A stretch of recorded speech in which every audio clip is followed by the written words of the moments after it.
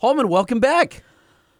Oh, it feels so good to be back. Let's see. About 12 hours ago, I was on a 12-and-a-half-hour drive home. I know. I saw you in Baker at the Bun Boy. Oh, no, at the world's tallest thermometer. The world's tallest thermometer, I was fighting a headwind seemingly from Baker all the way to Los Angeles, which is about, 2.5 hours? Right. And the wind off the side, I'm going 80, and the wind off the side was so strong. No. You were going 70. 65. Sorry, 70. 65. No, 70. 70's good. Okay. That bugs were splattering the side of my Jeep. What? Yeah, the side window had bug splatter from the direction the wind was coming. So you're fighting. You're like your steering wheel's to the right a little bit. Yeah, I'm fighting it in 10 degrees to the right. And bugs are hitting the side of the Jeep. Right.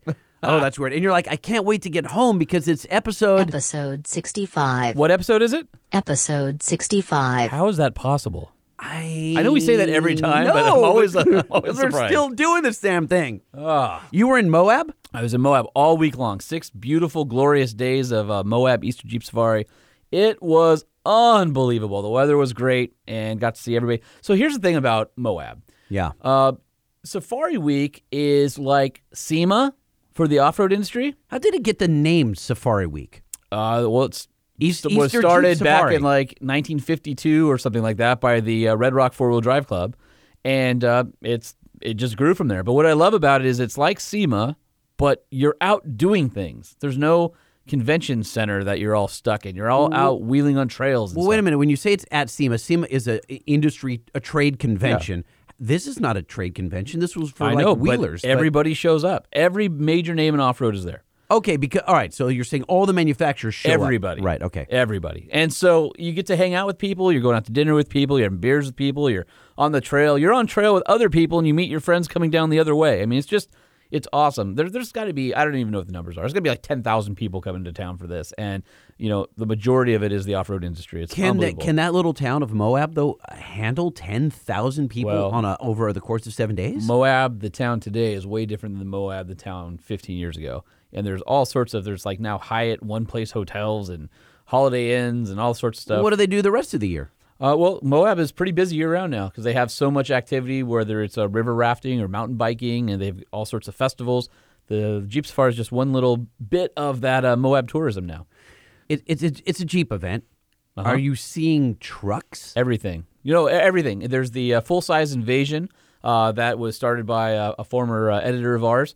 And that's gotten to be multiple days during the week, not just one trail ride where everybody brings in their full-size trucks and hits all the Jeep trails. Did that upset the Jeepers? No, nobody cares. Everybody loves the fact that you're there and you're wheeling. No, I mean, you'll see everything. You'll see weird Japanese stuff and Suzuki Samurais and Sidekicks and Geo Metros on 40s. Tell me about a Nissan Titan. Did you see any? I saw about 5. What? Yeah. Most of them were Titan XDs with the Cummins, and they were towing with their gooseneck. And I saw a couple of them towing. One had a big, like a big PJ or big tech style flat deck trailer with 2 Jeeps on it. And then I saw one that had... so badass. Yeah, it was awesome. The Nissan carrying the Jeep. Nissan Titan XD. Yeah, that thank one. you, Alice. By the way, her name is Alice. Is it Alice? Yes. Okay. She doesn't sound like an Alice, does she? Sure does. Really? Yeah, 100%. She sounds like a Christine. Let's hear it again. maybe. Nissan Titan XD. So I saw one of those trucks that was just spoken there by Alice. And one of them had another big flat deck style trailer. It had 3 UTVs on it. 2 were in line, and one was sideways on the back. Okay. It was towing them through town. I don't know if it was a rental company. And then I saw a couple actually out on the highway on my way in. And so every time I had a chance to take a picture, I either screwed up or it was dark or whatever. But they're definitely out there. So is it weird that we get giddy now when we see a Titan on the road? No, I'm excited because I feel like our show has definitely helped put more Titans in the world. And if you think about it, Nissan agrees. I think so. Because Nissan re-upped for a whole other year. Oh, yes, that's right. We announced that last show. Yes, they did. So thank you very much to Nissan. Man, the fact that they believe in us does not speak the volumes that I wish it did. But well, we believe in them, and we believe in the Nissan Titan and Titan XD with the 5-year, 100,000-mile warranty, which is the best in the business. Titan boxes, Fender audio. Ooh, that really nice Platinum Reserve, Bilstein shocks, all sorts of great stuff in the Titan. And don't forget to check out the NV van line or the Nissan Frontier if you're in the market for a truck or van. I know that we talk about the Titan a lot. We do. But I really, so every show we do, people think they're like, Lightning doesn't really want a truck. He doesn't really want a this. What's he going to get? And he they're needs to right. Close the deal. No, I do. But I do. But here, my issue is that I can't decide.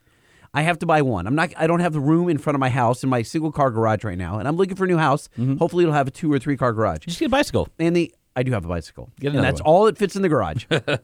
And so I'm looking for something that will accommodate more vehicles. Right now, I have to just get one. Sell the Cooper, get something, and if I can convince Nissan to hook me up on a Titan, man, I'm all about it. Are you really propositioning them on the air for our show? No, I'm not. And then maybe I am. But I love the NV van because, as you know, one? for my clothing store, I had a van and I drove it everywhere. You mean the one that a vandal came in the middle of the night and drained your fuel tank? That happened. That did happen. Yes, that happened. I really love the NV van, and I know we don't talk. I'm not going to talk vans here. I just think that if you have an air conditioning company or you're a surfer and you want to store your board so it's not going to get stolen, look at a van. Look at an NV that's van. why they were made. Actually, I know. for that small business guy. It's just so awesome. All right. Okay. So moving on. Thank you, Nissan, for being our presenting sponsor, and head down to your dealer and check out NissanUSA.com. But we have something kind of cool from our friends over at Decked as well. Who's this guy? These are drawers. Drawers for your truck. Truck drawers. You can put stuff in them, like your boots, if you wanted to. It's kind of weird, but you could.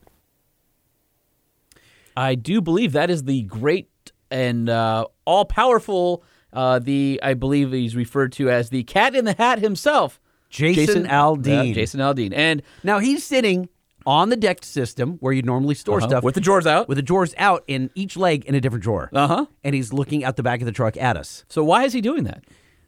You tell me. Well, guess what? Today, April 22nd, Decked is doing a new promotion. And if you tag a buddy on Decked USA and Jason Aldean about the Decked Ride All Night Tour giveaway, you will be entered in a contest where the grand prize is tickets to a Jason Aldean concert for 2, airfare for 2, accommodations, plus a Decked system and all the components. But who would want that? He's not popular. All of us. And now when Deck came to us and said, hey, we're doing this cool Jason Aldean promotion, I'm like, can we have him on the show? That'd be kind of cool, huh? Yeah. Do you think he'd do it? I don't know. I don't know. Is he a hardcore truck guy? He likes Decked. He is a truck guy. I mean, I don't know if he's a hardcore truck guy. I think we can find out. We should work our magic and see if we can finagle a way to talk to Jason Aldean on the show. These are drawers. Drawers for your truck. Truck drawers. You can put stuff in them, like your boots, if you wanted to. It's kind of weird. So that is at Decked USA on Instagram or at Jason Aldean on Instagram. Go and like those 2 things. Also tag 2 of your buddies. And the contest goes from Monday, April 22nd, which is hopefully the day you're downloading that, right. this podcast. And it only goes until Sunday, 4/28 at midnight Mountain Standard Time. That's a short contest. You only have a week. Okay. So I'm guessing that your opportunity is probably even better because it's so short.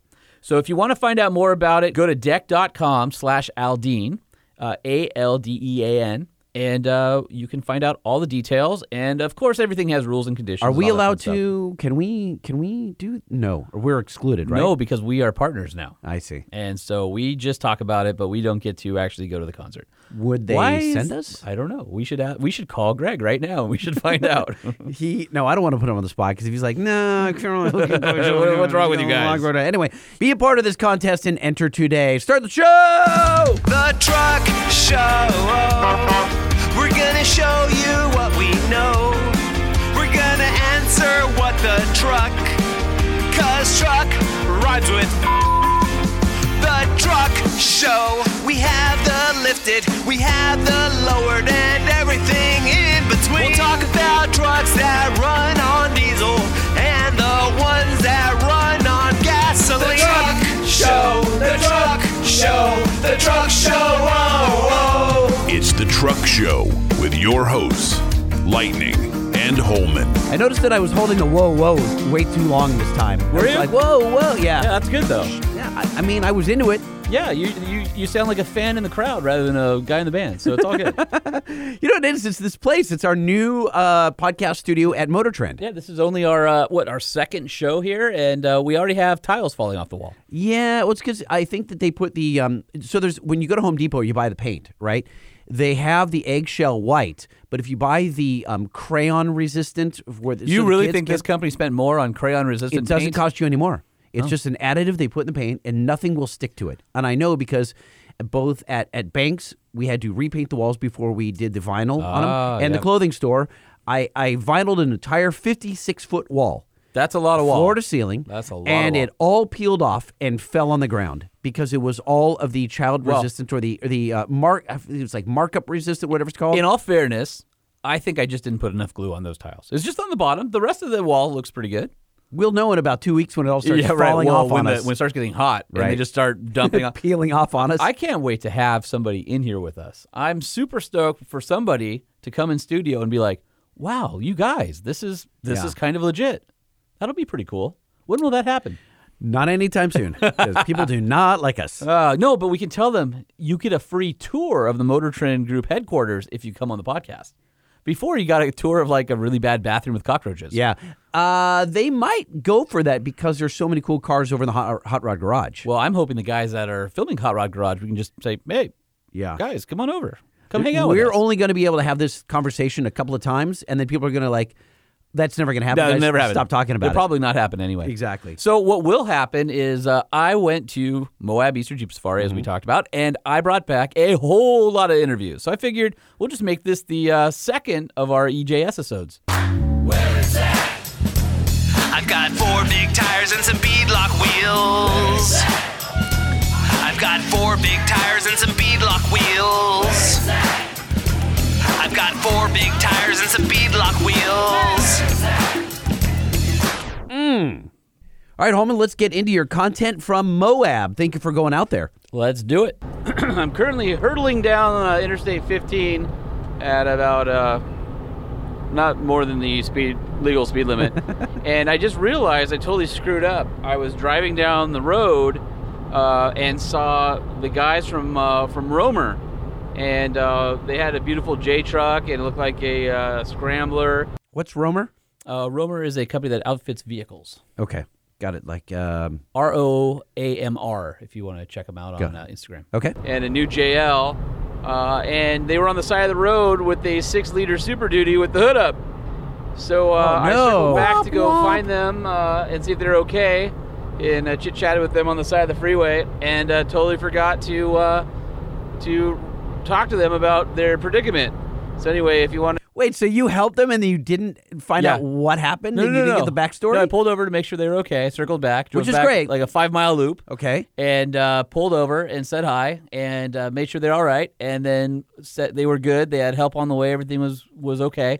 Pulled back on the freeway and looked on my passenger seat. There's the recorder. Ah. I'm like, well, I'm not going back. That was a big loop to get back to them. So anyway, if you want to check out their progress at I Am Romer, ROAMR on Instagram. I feel like I saw that there was a Will Smith movie, I Am Romer. I don't think that's true. Was that I Am Robot? I think it was Yeah, I Am that's what Robot. it Yeah. said. ROAMR on Instagram. I know they're posting about their trials and tribulations getting to Moab. So if I catch up with those guys in Moab, I'll try and get a proper interview. But yep, there was a recorder sitting on my passenger seat. Great content for the show for Easter Jeep Safari. And what did I do? Totally forgot.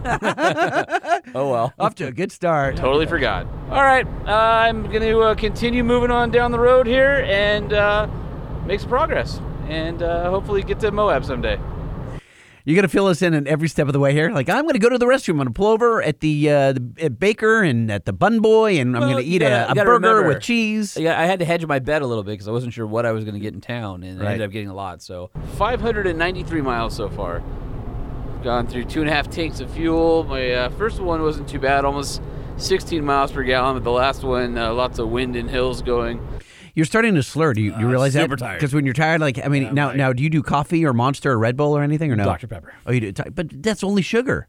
You need It's caffeine. I know. Well, it's a little bit of caffeine. You need like the guarine or whatever they put in all that. That stuff just rots you. No, it I don't does think it not. helps me. No, it's great for you. No, what I'll do is sometimes I'll do 5-hour energy. That stuff usually gives me about 45 minutes of. Won't that give you the shakes though? 5-hour energy gives me the shakes. Something it makes horrible. makes it a little wonky. Yeah, that's like straight meth right into your veins. Through Nevada and western Utah, and got about 14.3, and that's a JK manual with 37-inch tires and a giant mountain bike on the back. So anyway, it's the middle of the night, and I'm doing one of my usual cross-country trips. So far, so good. I've seen some mini trucks. I've seen some friends broken down on the. Wait, what? Oh yeah, just Mini trucks? randomly out in the road. Mini trucks, At 2 a.m? just on the trip throughout the Okay, trip. Yeah. okay. But yeah, I couldn't take a picture because it was nighttime when I saw them. I could have been in like a desert oasis, but like my eyes playing tricks on me. But pretty sure I saw mini trucks. Wait a minute. So when you're parched and you're crawling through the desert on hands and knees, you look up and you don't see the palm trees Nope. growing out of the sand with a pool of beautiful blue water. Nope. You see mini trucks. Mini trucks. That's what was on the road. Mini trucks. It was like deer. There are mini trucks just scattered like deer along the highway. At about I've 3 seen a.m. some friends broken down on the side of the road. I've seen some cool lifted trucks. I've seen other Jeeps heading out here. And it says here I'll pull into Moab about 5:30 a.m. Got about another almost 3 hours to go. 184 miles according to the nav. So I'm super excited. I was very excited. Can't you tell? Did you wait? Listen to this. Listen to your yeah. listen to your S's. Ready? 4 miles according to the nav. So I'm super excited. I was super excited. What Were can I you? tell you? I hope you weren't drinking and driving. That's no, just pure tired. that's just tired. right there. 4 miles according to the nav. So I'm super excited. Some people might be going, do you ever sleep? And the answer is yes, every chance I get. But I love road trips, and I love driving at night when the road is quiet.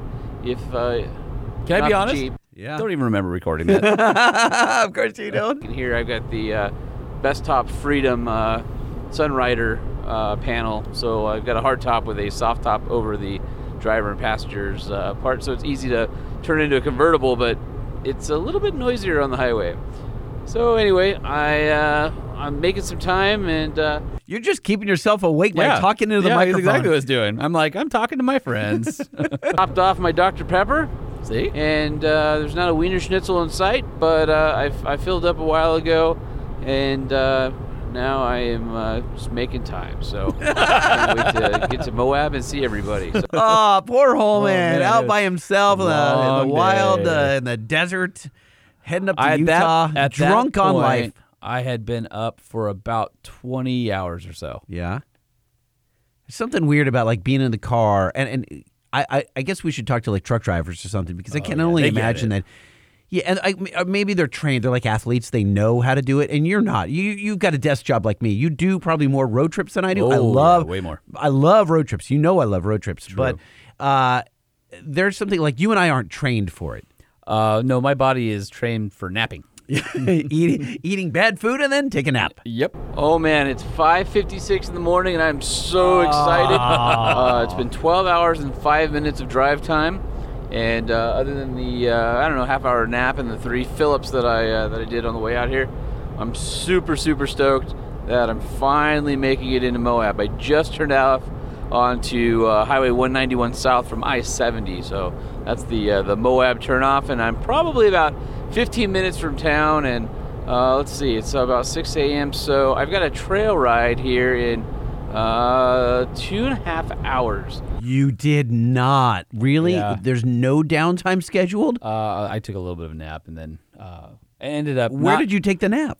at our house when I got there. okay. Yeah, so I slept for about an hour, and then ended up. So what, Motor Trend has a house?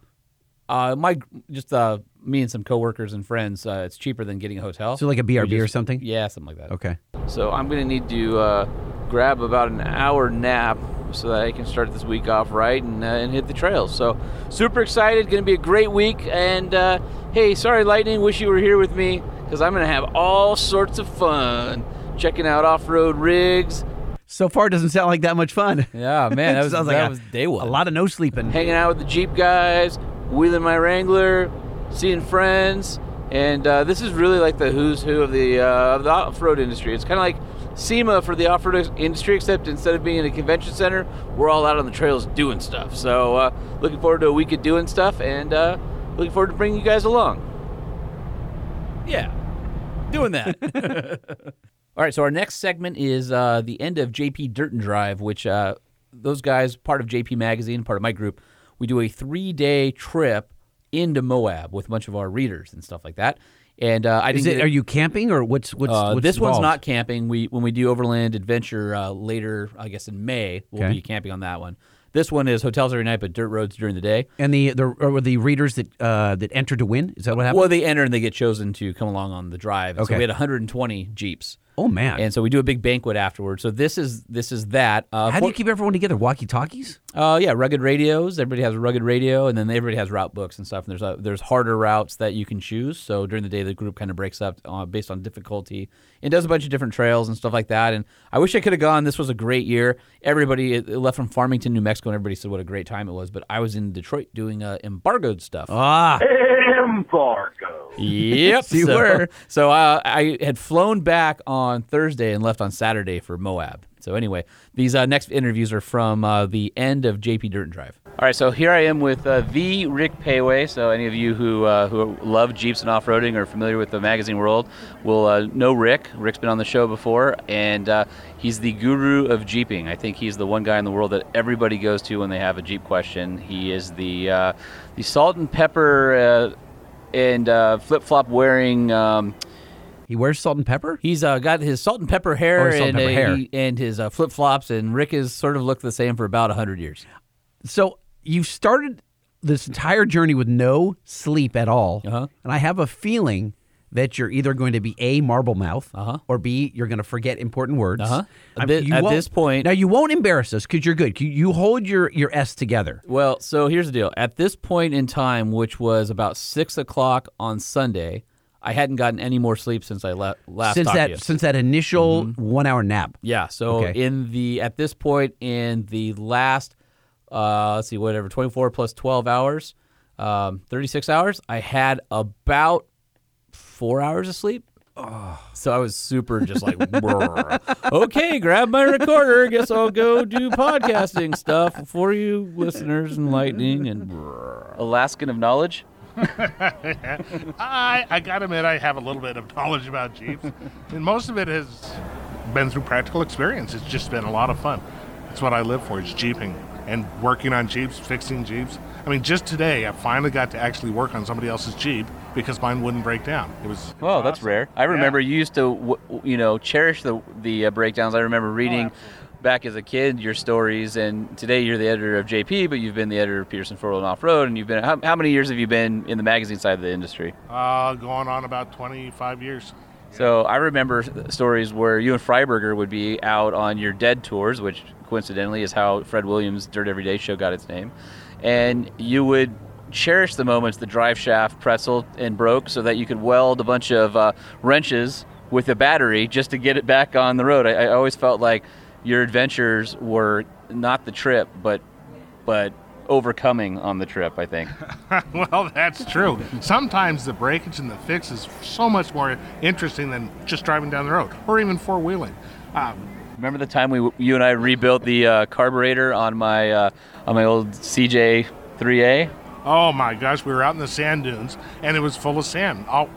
It was pretty simple. We just had to take it apart, clean it, and put it back together. But the fact of the matter is just like being in Egypt, and there's nothing but sand. You drop one part there, and you're history. That's it. How many participants did you guys have this year?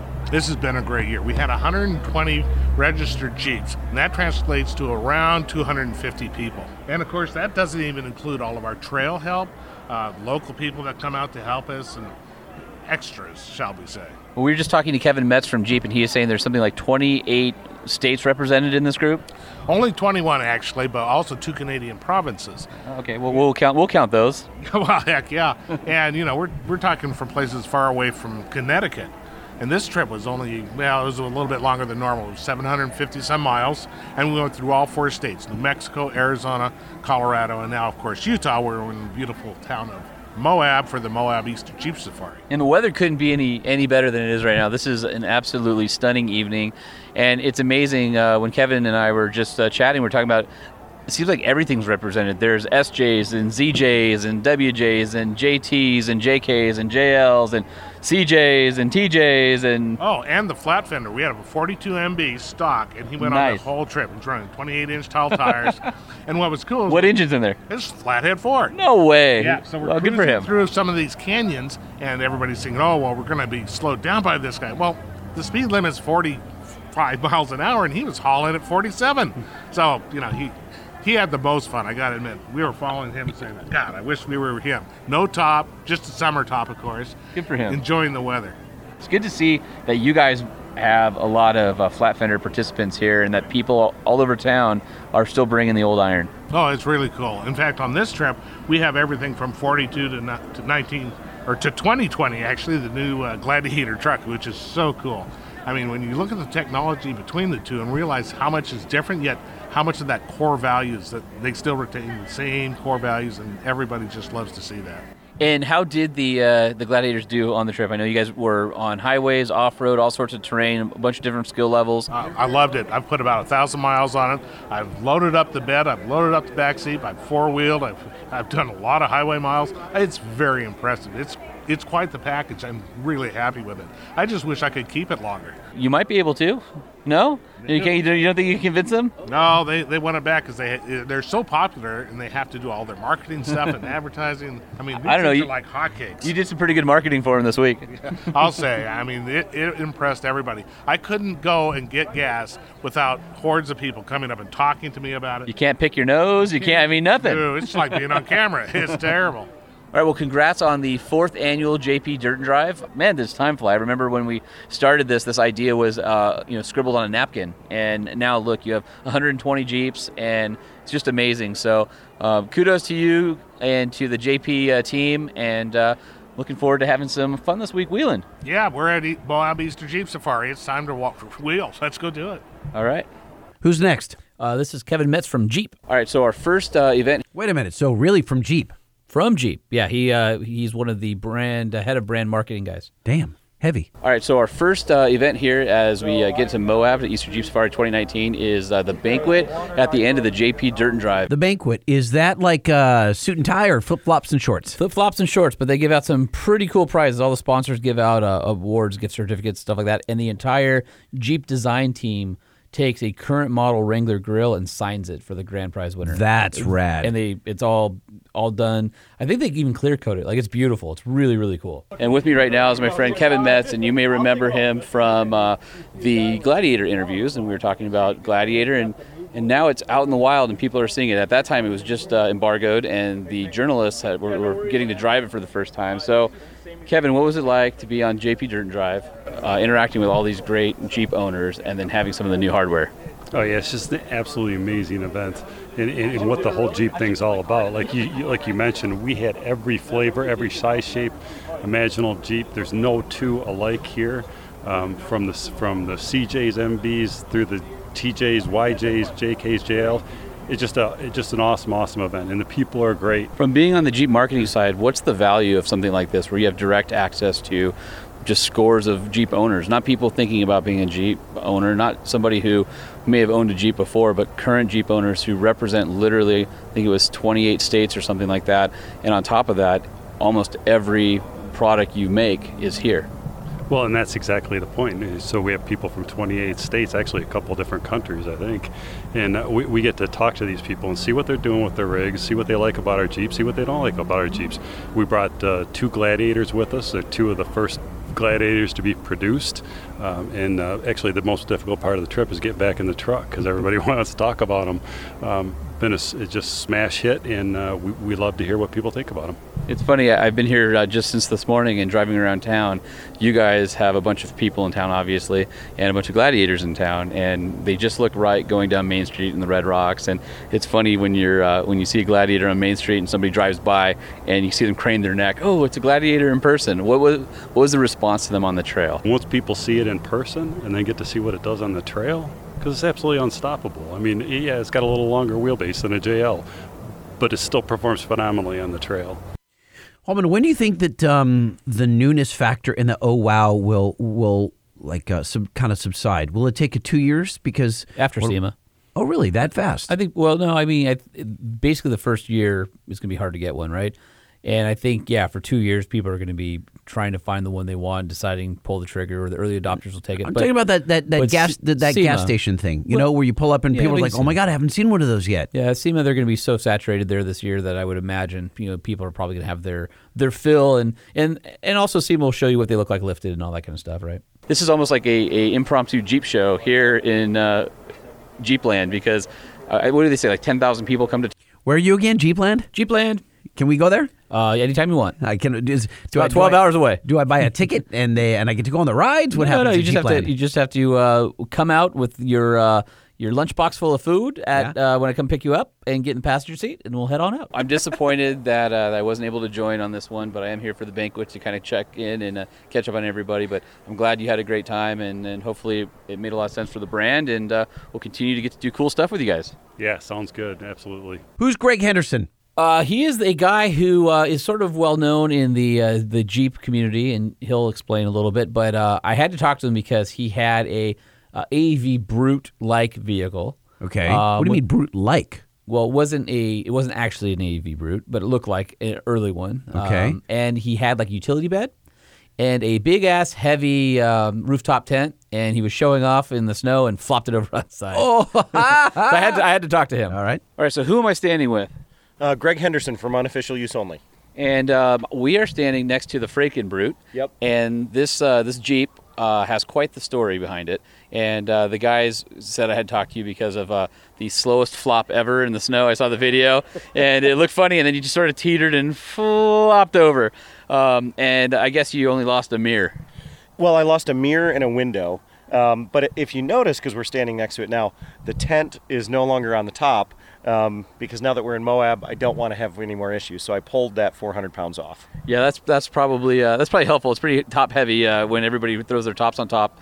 This reminds me of a time that I was driving down 395 in Adelanto with my buddies. We were in a Ranger, three of us, and then our other buddies were in a CJ5. Okay. And there was a washy area, and there was a bunch of traffic. So our buddies in the Jeep thought that they would pass everybody on the shoulder in the sand. Yep. And my buddy Doug in the back seat, I remember him in slow motion going, "They rolled." And as they're rolling, I look over my right shoulder and I see the Jeep rolling and two people being ejected out. We were thinking, oh my God, they're going to die, right? So we go out there and they, surveying the situation. They come out of the brush and they start wiping their arms off. And they're like, "Whoa, dude, that sucked." And we're like, "Oh my God, you guys are alive."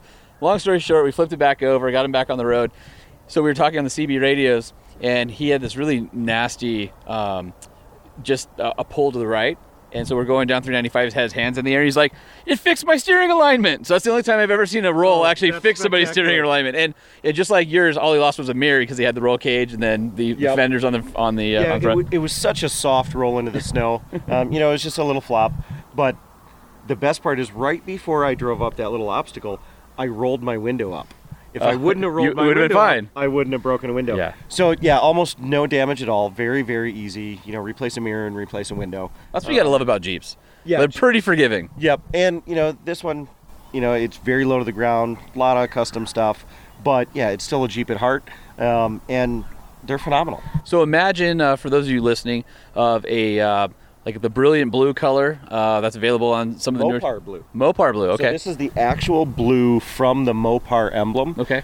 Because it's the identical color to the Shaken Baby Syndrome ribbon, and this Jeep was built to... Got it.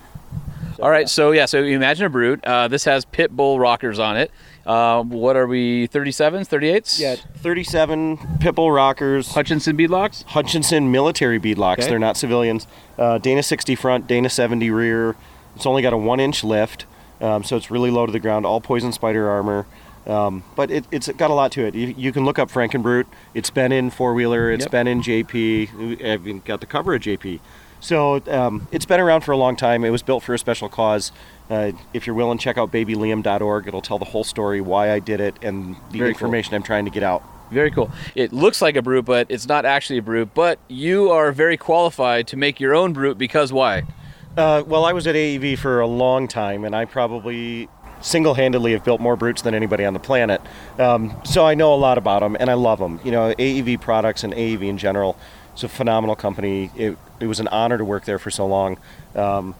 So yeah, definitely check out Brutes, check out AEV, check out Frankenbrute, unofficial use only. I've done a lot, and I love this industry and I love this sport. So it's wonderful to come on an event like this. This is my first Dirt and Drive, and I have to tell you, it was one of the most well-organized and well-oiled machines that I've ever done in this industry. Awesome. We appreciate that because it takes a lot of work for the staff to get it together, and when you have 120 vehicles, not participants, but vehicles, plus all the associated staff, I mean, these things can, fly out of control, and we're basically taking, 120 rigs across varied terrain and getting people from place to place. So to get that feedback is awesome. Yeah, well, and we did, Frankenbrute and I did the hardest trails every day.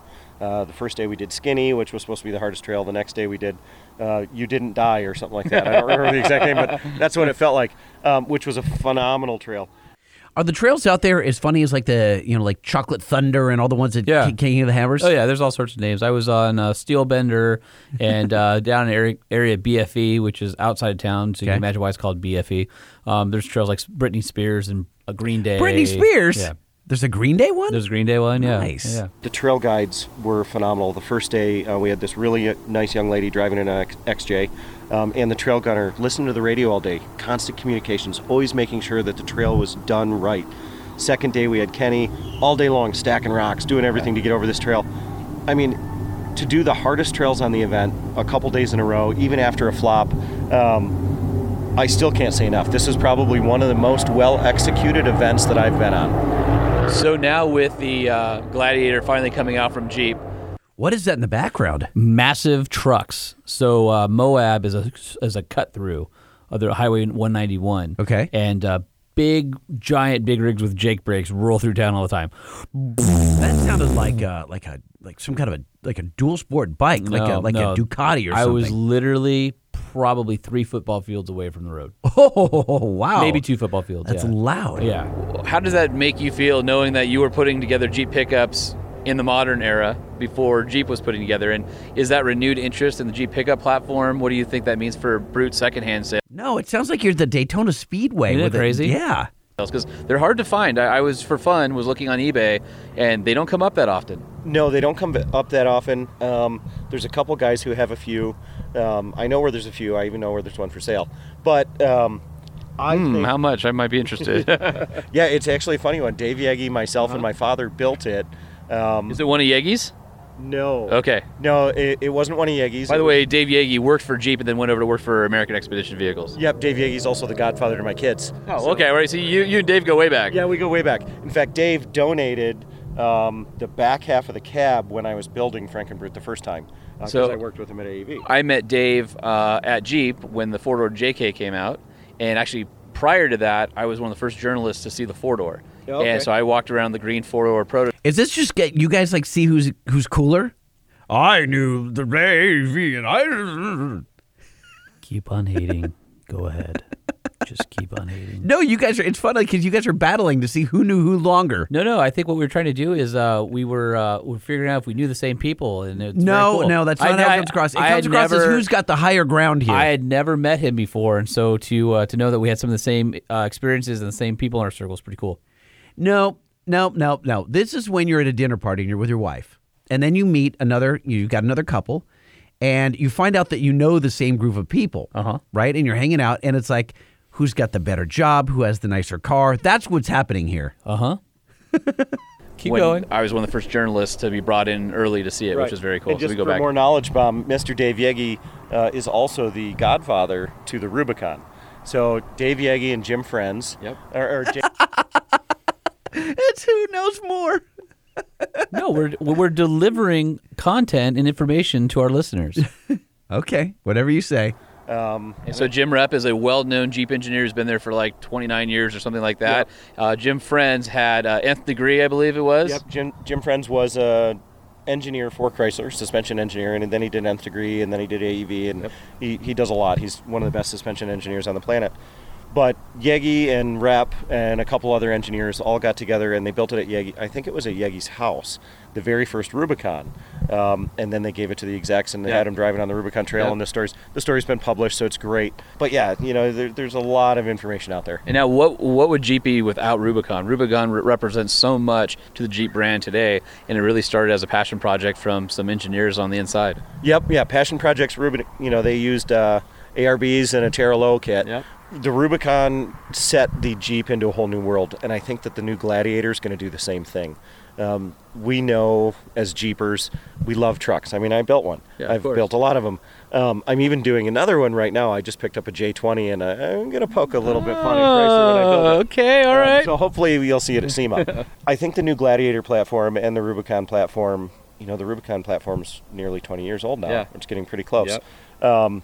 I think the Gladiator is going to open up a whole new world. I think the Gladiator is one of those products where you don't even know what people are going to do with it yet. There's no way, and we'll be here in 3 or 4 years, and we'll be amazed at what people do with that platform. Oh, it's going to change everything. I mean, I'm dying to get my hands on one and customize it a little bit in my fashion. I'll do something fun with it. But yeah, I think it's a whole new world because you can go out and buy a Gladiator and then tow your current Jeep to the trail. Yeah, 7,650, 7,500. That's right. It's 1,650 payload and 7,500 on towing. Yeah, so most Jeeps don't even weigh close to that. Right. So yeah, it's a phenomenal platform. I love it. I've driven a couple. And we've covered it extensively on the podcast, and I've had early access to. In fact, I got to see JL 2 years before it came out, and some of the things I was working on with Jeep for JL are on JT. And so for me, not being able to talk about it for the past 3 or 4 years and knowing about it and having conversations with the marketing engineering about it, it's fun. I can finally talk about it. And so, I've got a little bit of pride to it myself, and seeing them out in the wild, it's like, a little piece of my suggestions went into that vehicle. It's pretty cool. Oh yeah. It's phenomenal. And I get some of the same benefit occasionally because I'm very, very close to Chrysler. Sure, yeah. Right up the road. And a lot of engineers are my friends. So that was you saying I was very influential in this vehicle. Then it was him volleying it back saying, I'm right up the street from Chrysler, and I'm important as well. We're all important. We're all important to making this great big hobby and machine run right. Okay. I'm watching you guys just play volleyball back and forth across the net. But it's fun. Okay. It's fun. We've had some JTs at the shop that I got to poke at and look at things, and He's not going to let you be better. No. He's just not. He's not going to let you It's be not better. about being better. No, he's not going to let you. We're establishing our credibility. No, you're both like chest to chest right now, and you're like, Not even like that. who has more clout? Not even like that a with little Jeep. bit. Yeah. Nope. That's not how it's coming across to this listener. yeah, they're phenomenal. I really think that the new Gladiator is a new stepping stone. I think it's going to bring a lot more people into the brand, and it's going to expand what all of us current Jeepers can do. Yeah. Because it's a whole new platform. Yeah. And it really is exceptional. I haven't driven one off-road yet, so maybe... You will not be disappointed. Maybe one of these guys will let me this week. We might know some people. But definitely, I have really, really high regards for it at this point. So one last thing, just a funny story. We were talking about Frankenbrew. So those of you who remember, we had a TJ that was a dollar vehicle that was given to Four Wheeler Magazine back in I guess it would be the late 90s, early 2000s. Yeah, and started off as Project Teal J. Project Teal J, and it was the ugliest teal color. And so every time you knew, when you saw the thing in Moab, nobody ever had that color Jeep. So it was, and you look around the parking lot right now, it looks like every color ever made. We have 120 Jeeps, not one of them is that teal color, and everybody knew it was iconic for four-wheeler. And then when AV came out with the Brute kit, we converted it to a Brute, became Teal Brute. I actually helped package that Brute kit when it got shipped to you guys, so I was intimately aware of it. He packaged it. Because we need people like that. No, it's you saying, hey, look, we had this thing, and then he comes right back with, I was involved in that. Yeah. Got shipped to you guys, so I was intimately aware of it. They talked for a little bit. They were going to send me. At what point do you just drop trow to see whose is longer? At what point does that happen in this interview? I've been very, very fortunate in my adult career, especially after I got into Jeeps, because my father worked at Chrysler. Even he's the one that pulled Dave Yegi under his wing when Yegi first started. And I grew up with all the original Lunatic Fringe guys. When I was a kid, they'd come over to my By the house. way, Lunatic Fringe is a small collection of Jeep engineers that were always pushing the boundaries at Jeep, and they sort of formed this little group. If you think of it as like Lockheed Skunk Works or something along those lines, but the Lunatic Fringe was a thing, and it was an engineering thing. And so every once in a while you may hear on this show people reference it. Herb Helbig may have referenced it a little bit in our past episode about the Ram SRT-10, and you'll hear from the Jeep guys. And there's a lot of love for former Chrysler engineers for anything Lunatic Fringe. Oh, and definitely, and just, because we're really delving into it, and now that I realize this is a podcast, it's not a big deal. So Frankenbrute, just for fun, it's been touched by Dave Yegi, Dave Thompson, Phil Toney built the monster straight six that's under the hood, Mark Luscombe, Jim Repp, all of these guys who... I'm just sidetracked by the Cummins in the background. Yeah, that thing sounds cool, huh? Who are all original Lunatic Fringe guys, have all touched this, even Steve Schluter. And Schluter, I love Schluter. He's out in Arizona now. And I'm proud to say, as a 41-year-old guy who's way younger than all of the Lunatic Fringe members, I'm proud to say that they gifted me my own Lunatic Fringe shirts. Very cool. So I'm one of the only non-Chrysler employees that I know of. All right, let me make this interview a little better. Very, very cool, because that is something that those guys keep really close to the vest. And, How does this? Is this I think better? I go because you got some trail right at the night. We're going to go run my brim. We're going to change up before this. I don't think that's better. But definitely going to have a lot of fun. It's great. Unofficial use only. Unofficial use, and that's your Instagram and Facebook as well? That's Instagram, Facebook, YouTube. But we're bringing in some Lunatic Fringe stuff, and maybe we can collaborate together, because I'm going to bring in all those Lunatic Fringe guys, and we're going to have fireside chats and talk about some of those rare stories that nobody gets to hear. That would be awesome. I'd love to share some of those stories with our audience as well. So, well, thank you very much. We'll let you hit the trail, and thanks for sharing a little story behind Frankenbrute, and no more rolling this week. No more rolling this week. That's why I pulled the 10 off. Enjoy the week. Very nice guy. Very nice guy. I enjoyed the interview, and but it was most fun just to listen to you spar. And I prefer jousting. Jousting. All right, this next one is pretty cool. It's the guys from the 42 MB Flat Fender who drove the entire 700 whatever miles. Now this sounds good. Who am I with right now? Tom Elbert. Steve Brookins. And you guys had quite the tale. There's a really cool old, I think it's a 42. One second. Let me go back to this and play his name again. Steve Brookins. Steve is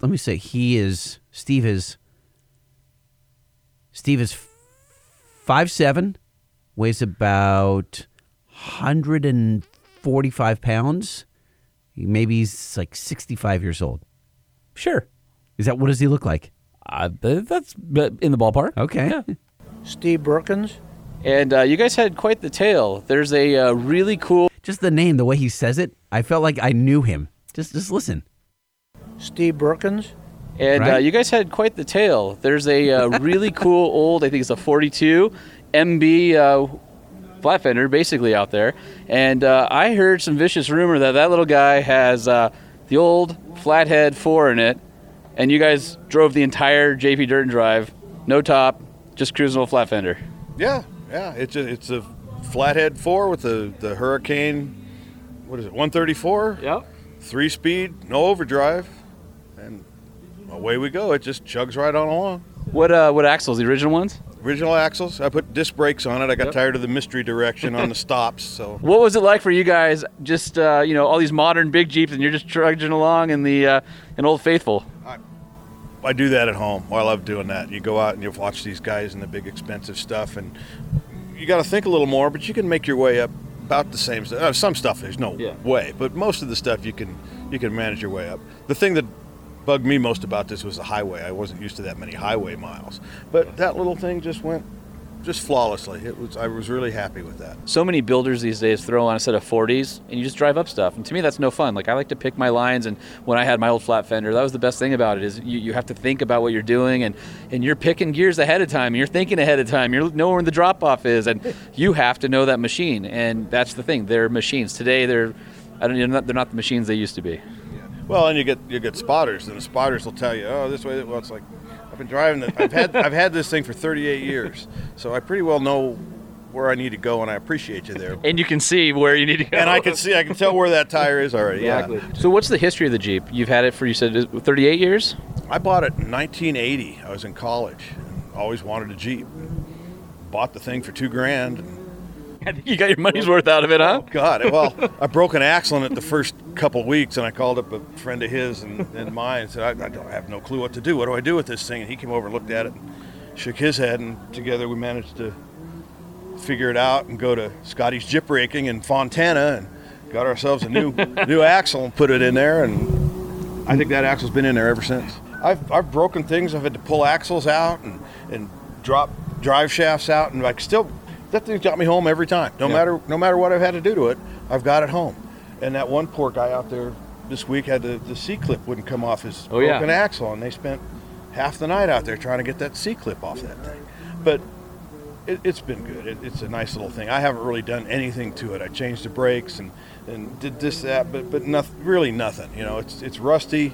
The frame's been bent. God knows how many times it's been bent and welded back together. But you know what? If I change any of that stuff, it's not the same. It's not my Jeep anymore. Right. You know, it's just something I could have gone and bought parts for. Well, that's the thing is it's earned every one of those dents and scratches, that patina, and I think too many people today want to erase the history. And for you to be out there having fun, it's awesome. So when I heard the story that you guys did the whole trip, and I don't even know, it was several hundred miles. They were saying it was what, five something? I think it's over 500. Yeah. And to be honest with you, that first day we did 120 miles. I've never driven that 120 miles in one stretch in the years that I've had it. And I was just so tickled that it got along so well. It lived to tell the tale. It did its thing. I was just really happy with that. Awesome. Well, glad you guys were able to come out on JP Dern Drive. Thanks for the story, and thanks for keeping these old pieces of iron alive and well so that younger generations can enjoy it, because I think that, there aren't that many in that condition where you can go up and appreciate, and again, the history and the fact that it's earned all that. So appreciate you guys. Well, you're welcome. Thank you. The co-pilot, not a talker. No, he's like Jay and Silent Bob. Yeah. He was definitely the Silent Bob type, and he's definitely the guy you want on a road trip, because he'll never say anything offensive. He'll never talk. He might grunt a couple times, and mostly you don't even know he's there, but if you break down, you have an extra set of hands. Chain smoker? I don't know. Huh? Our recorder died. Rookie. This is Sean Holman, and I'm a rookie. I've never... Wait, what happened? So that's Dave Chappelle from Dirt Every Day. Sure. And I said, Dave, finally, let's get you on the show. And we started recording, the recorder died. Oh. I've had 2 hours of sleep, and the recorder died while we were interviewing the people I'm standing in front of. So, all right, we're going to start this over as if we had never done this before. Oh, boy. And I have Dave Chappelle, Trent McGee, and Vern Simons, all guys that you'll be familiar with if you follow the magazines or Dirt Every Day. And... what were we talking about? You drinking and high kicking and some full-size truck, and you used the word hornswoggled. Tell us more about that. All right, so we'll just start from the top. Where were we at? We were high kicking. We were dancing. I am known to do dumb things. I don't know. That's probably why I got the job I got. As dumb as having your batteries run out on your recorder when you're interviewing like high-profile celebrities in the off-road world. Yeah, celebrities. Yeah, celebrities. Quotation mark celebrities. No, today we are in Moab, Utah. I am a mini wheeler, mini truck, Samurai Jeep. See, guys, it all goes back to mini trucks. We talk about this all the time. Every dang time. Every time. We need to have a drop for it goes back to mini trucks, because like every person we talk to has some sort of connection to mini trucks. So the drop has to be something about like it's got to feel 80s, and it's got to have like an airbag exhale noise or something. Yeah. I am here, and I got to go four-wheeling today in Moab, Utah. I get to come here every once in a while. I never get to wheel exactly how I want to. This year I got thrown in the front seat of a Dodge truck, full size. It's built for this 300-pound Viking. I was sitting on a Carhartt jacket, a tool bag, and a couple of T-shirts so I could see over the dash. So that was my experience today, trying to figure out how to drive this truck I've never been in my life. So wait, so you were on like a phone book in the driver's seat. Yes. Going up and down. So for those who don't know, Full Size Invasion is this run that has been put on in Moab that's sort of like a little bit of the middle finger to the Jeeping community, except it's been fully embraced. So it's this fantastic. It's all full-size rigs, and you guys go on all these rad Jeep trails in giant, massive trucks that are like crew cab long beds with like 40s. Yeah, there's actually this dude out of Texas that's in a crew cab square body Chevy dually that dominates. So it's a cool run. See, Lightning, you could have taken your dually to Moab. Dude, a dually up there. That's bonkers. We should have done it before you sold it. Our listeners have been asking for us to have Dave on the show for so long. What we should have done is given him the keys to your dually that you just sold and let him have fun for a weekend in Moab. And crash it. And what I'm thinking is he would have sold it for a lot more than he did if you would have done a Dirt Every Day episode out of it. We're actually really all very good at crashing things and putting dents and devaluing vehicles in general. So here's the thing. I am nobody in this industry, but I can crash a truck. I can get a truck stuck. I can fix it. So that's the thing. That's what's important. If you can fix it, you're allowed to do anything. That's like your free card. Yesterday, I actually did a little ad for Max Tracks where I got a truck stuck on purpose. Like, is that the killer job or what? I mean, that's pretty good. Yeah. So what did you do? Too high and then just gun it? Was it sandy? Yeah. So check this out. It was a Colorado ZR2, so it's a pretty rad truck. So I locked up the rear and just power braked it until it wouldn't move anymore. And then I was like, you need your Max Tracks, and then walked away. Have you guys seen that deal, and I don't know if anybody's ever tried it, where there's a block that you put on through one spoke of your tires, and then you use a nylon strap, and then it kind of. Have you guys ever used that before? Is it snake oil? 100% not. Yeah, no, it's probably totally snake oil. I love it. It's great. Do it all the time. No, I have no idea. So it reminds me of we were on 4-Wheeler of the Year one year, and we got a flat tire. So we used an entire roll of duct tape and taped around where we got the flat, and it survived. It survived for another 300 miles. Here's the thing. I have these old catalogs from Dick CPAC in 77, and they sold those same things you're talking about, where you bolt this... So they're not new. No, you bolt this chingadera to your wheel, you get stuck, and you wrap this rope around it. And then you rip up your inner fender well. Yeah, and then you drag your buddy back into the hole you just got stuck in. I think that's how it works. Is that how... Well, and then I think the instructions had guys drinking beer back then and smoking cigarettes too, right? Probably. Yeah. I mean, it was definitely invented by somebody who was drunk, who looked in the back of his truck and said, I don't know, let's put this new tool together. Tie and a piece of wood. I mean, what could go wrong? So you guys have all been experienced wheeling, all that fun stuff. What is your best save situation? What is you got stuck or horribly broken, and you managed to use the resources at your disposal? You didn't plan for it, and maybe it was you're going out on a day trip. You're like, screw it, I'll leave the toolbox behind. I don't need it or whatever. And you guys were somewhere. I want to hear each of yours. So we'll start with Dave. All right, so my best save was Ultimate Adventure 2015. We were stuck in Lake City, Florida, with a reader's rig, Jimmy Jack. He's the bomb. His rig was not running right. It was misfiring. It was doing all sorts of problems. So what we did was we tried to repair it in a abandoned fuel station in Lake City, Florida, where apparently there was an unsolved murder the night before. So we ended up talking to the police department. They escorted us out of that sketchy situation. We went to the City Hall parking lot. We drank beer, and we got the mechanic from the fire department to fix it for us. Okay, that's really resourceful. Which, by the way, anybody listening, this is why you should always carry cold beer in your cooler, because you never know the next guy is going to... I feel like everybody who's on the trail who can fix something likes drinking beers. Am I wrong there? Absolutely. I like beer.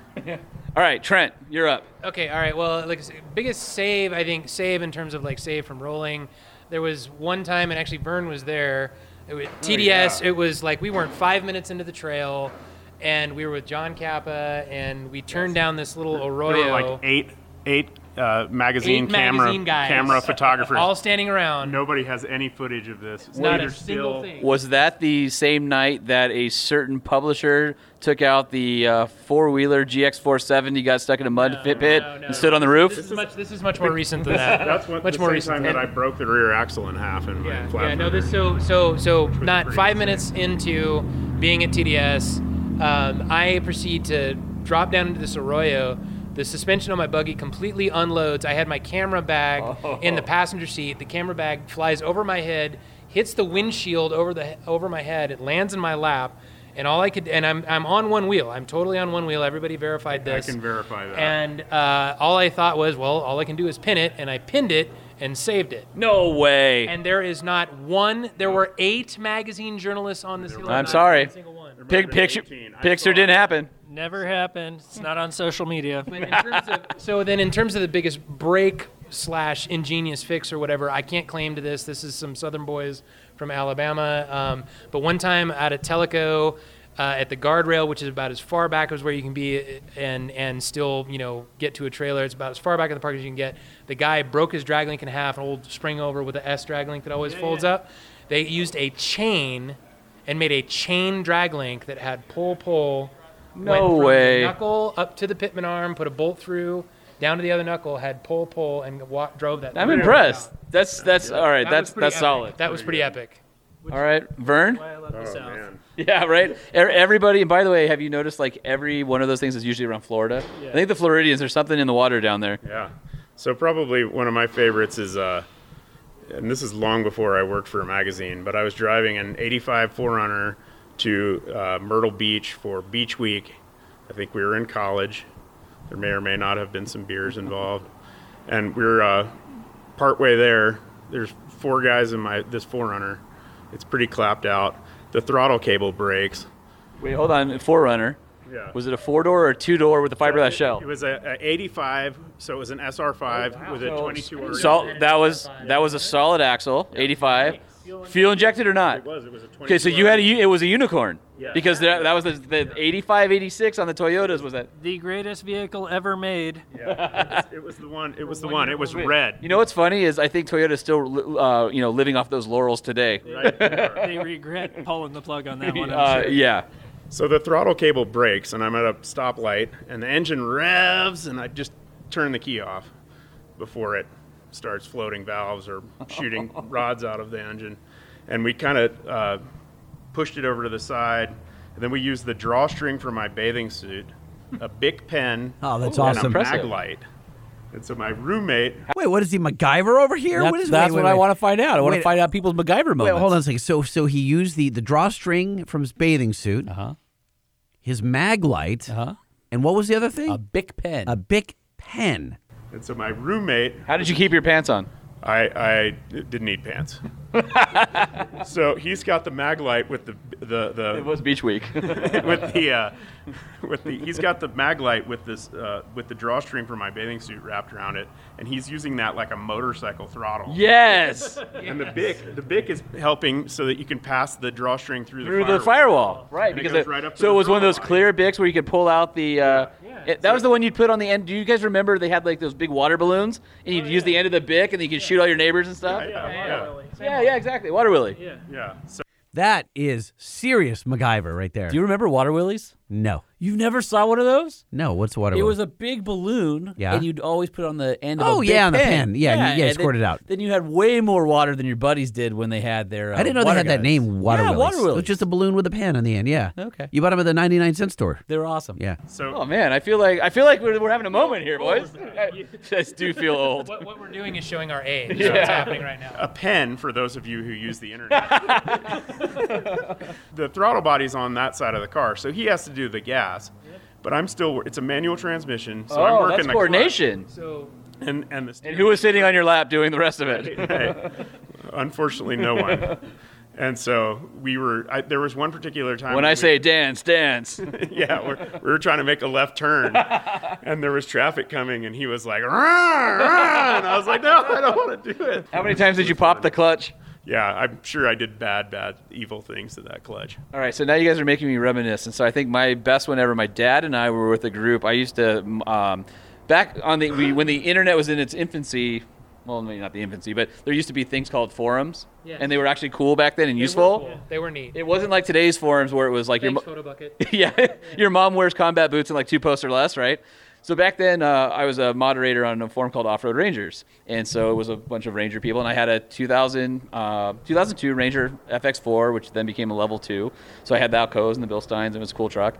And I had RCD lift kit on it. I was one of the prototypes for it. My dad and I were in Death Valley with a bunch of friends, and hauling ass because I've had a new truck with Bilsteins on it. And I'm like, hey, this is cool. Back then when 5100s were like badass. And Oh, they still are. oh no, they are. But I have 8100s on my JK, and I'm like, what's a 5100? So I hit the nose of a rock sticking out of the trail at speed and pushed my tie rod through the steering rack. So if you're familiar with those steering racks, they're all aluminum. They come apart easily. Yeah. So all I think I read this article. You may have. I do recall hearing something about a Ford Ranger rack blowing up and the internals becoming the externals? It was ugly. It was all cracked throughout, and all the fluid came out. So now we had to figure out what to do. And so we were trying to find. Everybody had different belts for different things, and we were trying to bypass the pump altogether. That wasn't going to work. We had one of those emergency serpentine belts that you could build a belt. That wasn't going to work. We were trying to do all the bypass. So what we ended up doing is we took the high side and the low side, or high pressure, low pressure, and of the power steering pump, put them together, and then we just had the pump circulate, so we had manual steering. And so it still steered, and my dad had to help me on every turn, lean over and turn the steering wheel, and we made it, and the truck was like this, making all sorts of noise on the freeway. We drove 400 miles home, and when I took the rack out, the rack came out in pieces. And I have no idea how we were able to drive home. I mean, we were doing freeway on-ramps, and my dad, I'm like, pull! We're making a right turn, and my dad's pulling the wheel from the passenger side. So anyway, that was that's the one I think I'm most proud of. And since then they invented parts stores where you can repair your vehicle. I was like, I don't know, 20 or something like that. I just wanted to get home. I was sad. My like 1-year-old truck was in a million pieces. All right, so Moab is obviously one of the most awesome weeks for wheelers. What do you guys like about it? How long have you been coming out, Dave? This is my 5th time out here. I've come out. I've never been here the way I want to come. I want to come out here with my own rig that I'm comfortable in. I want to bring my family. I want to come out and I want to camp and have some fun. I keep coming for Jeep Safari, which is cool. I came here on my honeymoon, which was awesome. We did like 10 days of camping and we 4-wheeled a little bit, but it was in a stock Jeep, which was also cool. And then I've also been here as a 12-year-old who thought Moab Slick Rock was awesome, and we stopped on the way for... It still is. It is, but I didn't bring a mountain bike. I just do it wrong, man, every time. All right, you need to work on that. Trent? Let's see, I think this is my 22nd Easter Jeep. Who's showing his age now? I know. Hey, Grandpa. Well, but I also started when I was like 20. I love Jeep Safari. I always tell first-timers, because you always, I'm going to make it to Moab one day. I always tell people, if you're going to come Jeep Safari, well, come early and stay early, or come late and stay late, so you can actually get some four-wheeling in, because the four-wheeling during the week, there's a lot of traffic or whatever. But I will say that my best time ever in Moab is I blew up a motor here during Jeep Safari. My wife and I came back here in September, and that's a terrible time to come to Moab. Yeah, Don't awful. ever come here. Don't ever come cold, here. miserable, nobody's here. Yeah, no, we had the best time doing some killer trails, and it was just her and I. It was rad. That's very cool. Okay, Vern. I've been to Moab 11 times. I don't know really, but my wife and I did elope to Moab. Yeah. We were married by Mayor Dave some 10 years ago. That's pretty solid. Yeah. I mean, you're like an honorary Moabian. I think so. Moabite. I'm not sure what would you call people here. A Moab? I have no idea. Moab. A Moab. All right. A Moabian. One last question, and I'll let you guys go. What is your favorite quintessential Moab trail? Dave. Hell's Revenge all the way. Hell's Revenge, without a doubt. That's quintessential. Yeah. Hell's Revenge is if you're gonna do one trail, that's the one to do. I 100% agree. It's a lot of people come all the time like, oh, it's Hell's, it's played out. It's not. It's the best. It's the quintessential slick rock trail that you think of when you see the red rock and Jeeps and Toyotas and everybody wheeling on it. I agree. Hell's Revenge. And if you can drive, you can do it in just about any four-wheel drive with a low range. Including a Crown Victoria. Or a Crown Vic. Yeah, so right. go on, this is a true story, go on YouTube. There's a dude who videoed himself doing the entire Hell's Revenge in a Crown Victoria. He drops off a ledge and the trunk pops open, which is awesome. And I actually, Ken Brubaker from Four Wheeler and I were on the trail one day and came across him actually on the trail with his Crown Victoria when he was really doing it. So I know it's not just a wives' tale. I've seen the guy do it. I actually saw him out here as well about 5 years ago. So I think Kappa did it in a 5-ton with ice on the ground. It was a deuce and a half. Deuce and a half. My favorite too, if you come out to Moab and you only have time for one trail, Hell's Revenge. Thanks, guys. Appreciate it. Dave, we have to have you come back on the show for a longer stint. And, of course, you guys are welcome anytime, Trent and Vern. So we'll see you later in the week. Have a great week, guys. Yeah, we need them in studio. That was like a threefer. And it was fun because everybody knows each other. They're all buddies. Yeah. It was just like hanging out, talking to your friends. It was cool. It wasn't like the previous interview where you guys were just going toe-to-toe. There's a lot more fun. Well, these are people that I actually know. So, right. I'm not trying to figure out like where we all stand. You should play this next one. You might have to guess some music. Oh, wait. Is this a... Come on now, it's time to take a trip down Speedy Lane. We're gonna play an exhaust for you, and nope, we're not insane. Well, maybe a little. Know your notes. Come on and cast your vote. Know your note. Get it right and you can gloat. Know your note. Vroom, vroom, vroom, vroom, vroom, vroom, vroom.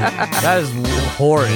Great. You know it's great. I know how people hate our jingles. That is one that has never grown on me. Huh.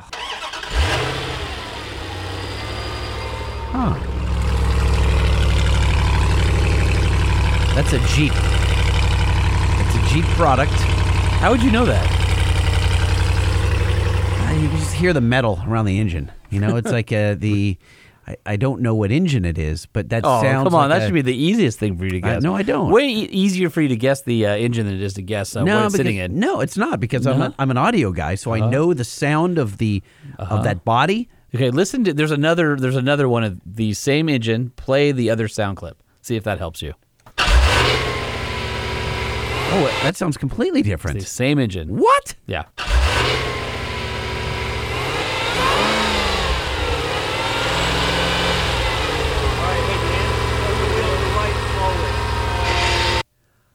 Oh my Lord. Mr. Audio Guy. Know your notes. I don't know. I don't have a clue. That's a Hell Crate. Oh, wait, it is? Yeah, 700 horsepower Hell Crate sitting in a M715. You know, every year Jeep does these concept. It was an old M715 with a Hell Crate in it. Freaking awesome. So our next interview is with Mark Allen, head of Jeep Design. It's one more time.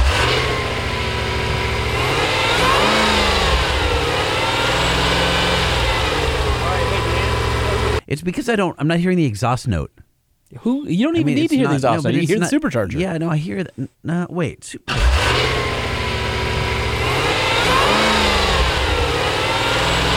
Yeah, okay. I get it now. Well, I would not have guessed that. You totally stumped me. I was not able to know my note. Know your notes. Vroom, vroom, vroom, vroom, vroom, vroom, vroom. All right. That's horrid. It's so horrid. I even have to write us a hate mail for that one. Yeah. All right, so play Mark Allen. This is the head designer of Jeep, and every year for the past, I don't know, it's probably been 10 or 12 years, maybe more, he's done a bunch of Jeep concepts that hint at what's coming in the future from Jeep. And he's got another one? He had 3 this year. Oh, my gosh. So our good friend Mark Allen, I guess is the head of design for Jeep? Yes, yeah. I never get that right. Yes, I don't either. That's fine. Doesn't really matter. I'm the guy that does the exterior of all the Jeep products. You'll remember Mark from our LA Auto Show episode where it sounded like he had a piece of gravel in his throat explaining the new Gladiator. Yeah, sorry. I feel better today, so yeah, thanks. So you brought a whole slew of things out here. Let's see, we've got old J-Truck. We've got the long bed Comanche. Yeah. Oh, that thing's cool. MJ. Mm-hmm. You've got the flat bill. Mm-hmm. We've got the way out. Mm-hmm. And we've got the 5-quarter. Yeah. So why don't we just walk through each of those real quick? Yeah. Well, for what we don't have here is a Wrangler. I noticed. Didn't make a Wrangler this year, so we're celebrating the launch of Gladiator. And we've done it by building a few special Gladiators. We've built a very special M715. Let's start with these trucks over here. I've got it's a 71 J10 truck that we just recently picked up to support these kind of events as a driver. It's very cool, by the way. Blue with hubcaps on it, which I love. Yeah, it's got the Steelies with the dog dishes on it. Of high interest, though, is parked next to it. It's a 1992 Comanche. It's a 2-wheel drive long bed. It's blue, completely unremarkable. What's really cool about it is has not yet got 11 miles on it. It has 10.7 miles on it. So did you tow it out here? Because I remember we were talking about this. I'm like, how is he going to get it out to where it needs to be? I don't know how it got here. I just helicopter, airdrop. But that truck has been sitting, languishing in the back of a warehouse in Detroit. How did you find it? Like, were you aware of it? Well, yeah, I was aware of it. I've been aware of it for many years, and it's been. Now's a good time to bring it out because we're celebrating truck. But there's like things that are really interesting in the warehouse, and then there's this old Comanche in the back, and it's just dusty and yeah. How did it get there? Do you know what the history is of it? I don't know. So somebody grabbed it in '92. last year of that truck. It's a time capsule, this bad boy. But it's an oddly option. It doesn't have 4-wheel drive. It's not a short box, but whatever. And by the way, for people who don't know, tell us about the 4-wheel drive system that's not there and how the front axle is done on a solid axle vehicle. Yeah, if you've never seen a 2-wheel drive front axle on those, and on XJs and in the first couple of years of JK also. JKs, well, the front axle is a piece of pipe with spindles on the end. It's comical. When they raced those in SCCA, if you remember, I talked to one of the guys that worked on them. They would just rack the axles up and put different degrees of bend in them. That's how they got their camber. Which is super funny. Those cars, that truck, they dominated in SCCA. They did big 4-liter. And most funny to me is that it happens to be the Comanche Pioneer Edition. Which, by the way, it was Western before the Laramie Longhorn was Western. Yes, but it's a mix of cowboys and Indians, right? That's so funny. Comanche Pioneer. Straight from 1991. Yes. All right, so let's move on to the stuff that you guys actually built. So we've got the flat bill, which is exactly what you would imagine it to be. Yes. It's definitely one extreme of what we think people will do with Gladiator. Got a couple of KTM 2-strokes in the back. Yep. And it's got acid green. Is that the color? Yeah. And we really called it flat bill. Yeah. Not everybody will get that, but that's fine. If you're from SoCal, you actually have a flat bill hat in there, a black one, and you made me wear it, but I didn't feel right because I didn't have my tall black socks on. Black socks and a sleeve. But, so we built 2 trucks, kind of the bookends of what we think Gladiator's going to be. So the flat bill, describe that to you. It's 40-inch tire on a 20-inch wheel. The axles are 60s in it that we get from 8-lug 60s. Yep, from Dynatrac. Yep. Shout out to Jim there. And then most remarkable, it's got a 40-inch tire with a 2-inch lift, which is crazy. Right? You basically taking the factory flares off. You've got the thin flares, and you got plenty of room for articulation. Yeah. Is that Mel's kit on there, Off-Road Evolution? Yes. Yeah. So I know he built up his Gladiator, and he's here in town also with 40s. Oh yeah. Who was first? Racing. Oh, this is the first on 40s. Oh, I got Mel his truck, and we metered it out a little bit. Yeah. Dirty pool. It's got a hood, and fenders are styled. We've picked up the whole look of the truck from the bikes, so it's styled like a bike. It's got bike-like graphics. Number 41, and you've got which is our birth year. The window graphic on it is all black, the B pillar, and instead of having that body color B pillar, it's sort of a more modern take, especially with the soft top, the black soft top. What I love about the Gladiator soft top is those rear curtains that come out, and you still have plenty of airflow, but you also have shade. And it's quiet. Yeah, and it's quiet. And so you have the back curtains out, which look perfect on it. And I really like the sort of billet look badging that sort of acts as a functional vent. So if you're thinking about it, where it would normally say Rubicon on the hood of a stock vehicle, it says Rubicon, but it's like a CNC style. Yeah, it's like a flow-through functional badge. I call it. Very cool. And I'm sad we didn't come up with that when we made the new Rubicon. Yeah, right. So watch this space. I really like that feature. Well, as we know, you have always used this event and these vehicles. I mean, we've probably been doing it, 9 or 10 years now? Longer than that, honestly. Yeah. If you pay attention to vehicles that are a couple years out from every time Mark's team has done something, there are styling cues that show up on future production Jeep vehicles. So listen to what he says very carefully. Mark is a very smart guy. He knows when to dance, but he also throws out certain keywords, and the words he chooses are not by accident. So if you're following along and playing at home, listen to this interview and see what you can spot in the future. Well, I appreciate that. There's a lot of things that happened on JL came from this program. Absolutely. Us being out here and not just looking at the vehicles or admiring, but we're using them, we're driving them, and then thinking in our heads, how can we improve it?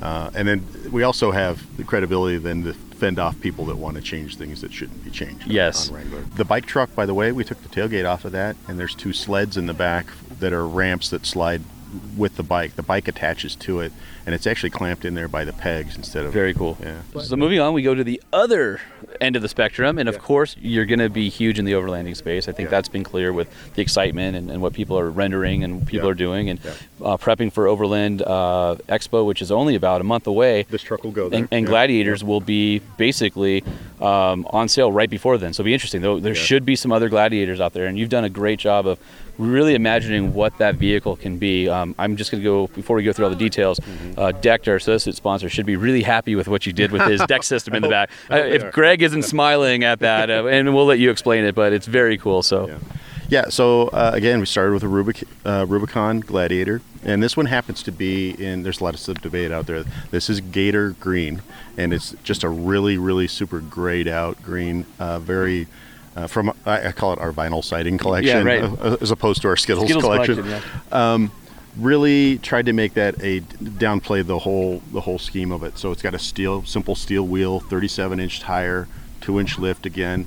This has the black flares, has the Rubicon front bumper, the steel bumper with a 12,000-pound winch. You know, it's not a 9,000 pounder. Bigger truck. We recast the roof. It's got a hard top on it, painted tan. And then the tent, it's a Mezzolina hard shell tent. Which are awesome, by the way. Yeah, those James Baruds, those hard shell tents are awesome. If you've ever been in a tent on top of a vehicle in a windstorm. Or just setup, I mean, all that stuff. Right? Yeah. And the roof is actually recast with a rebate in there for the tent to nestle into. Made our own rack with the included ladder on the side. And it almost looks like an extruded aluminum style. I mean, it's very modern looking, and it's neat because both the flat bill and the way out have their own take on what a sport bar / rack would look like, and they're both functional in their own way, but they just very cool. Yeah, well, the truck, you don't really need a roll bar because, of course, there's a cage already in the truck. So it's really more of an appearance piece, a sport bar. On the truck with the tent on it, that's a fully functional thing. But we tried to, the magic was having the uprights on it kick out first, and then they follow the shape of the cab pretty well. Big Batwing awning, the Alucab awning. Love those. Oh. Yeah, was it 270 degrees? Yeah, 270 degrees around. So think of it as an awning normally comes straight out from the vehicle. This comes out, rotates, so it covers the side and the back, and it's just a great idea. They're huge in Australia. Yes. They're just now starting to find prominence here in the U.S. market. Yeah, it's a high-quality piece, and it deploys rapidly. It's really fast. You just pull it out and wrap it around. And it's also, we're going to test the ability of that awning to stay stable in the windstorm today, apparently. Yeah, right. And then the decked system in the back, basically two large drawers, and it carries the full payload of the truck on top of that. Payload is 1650. Yes. And the deck system will hold 2,000 pounds, as we know. Yeah. And then we customized the deck system. So a little bit. Yeah.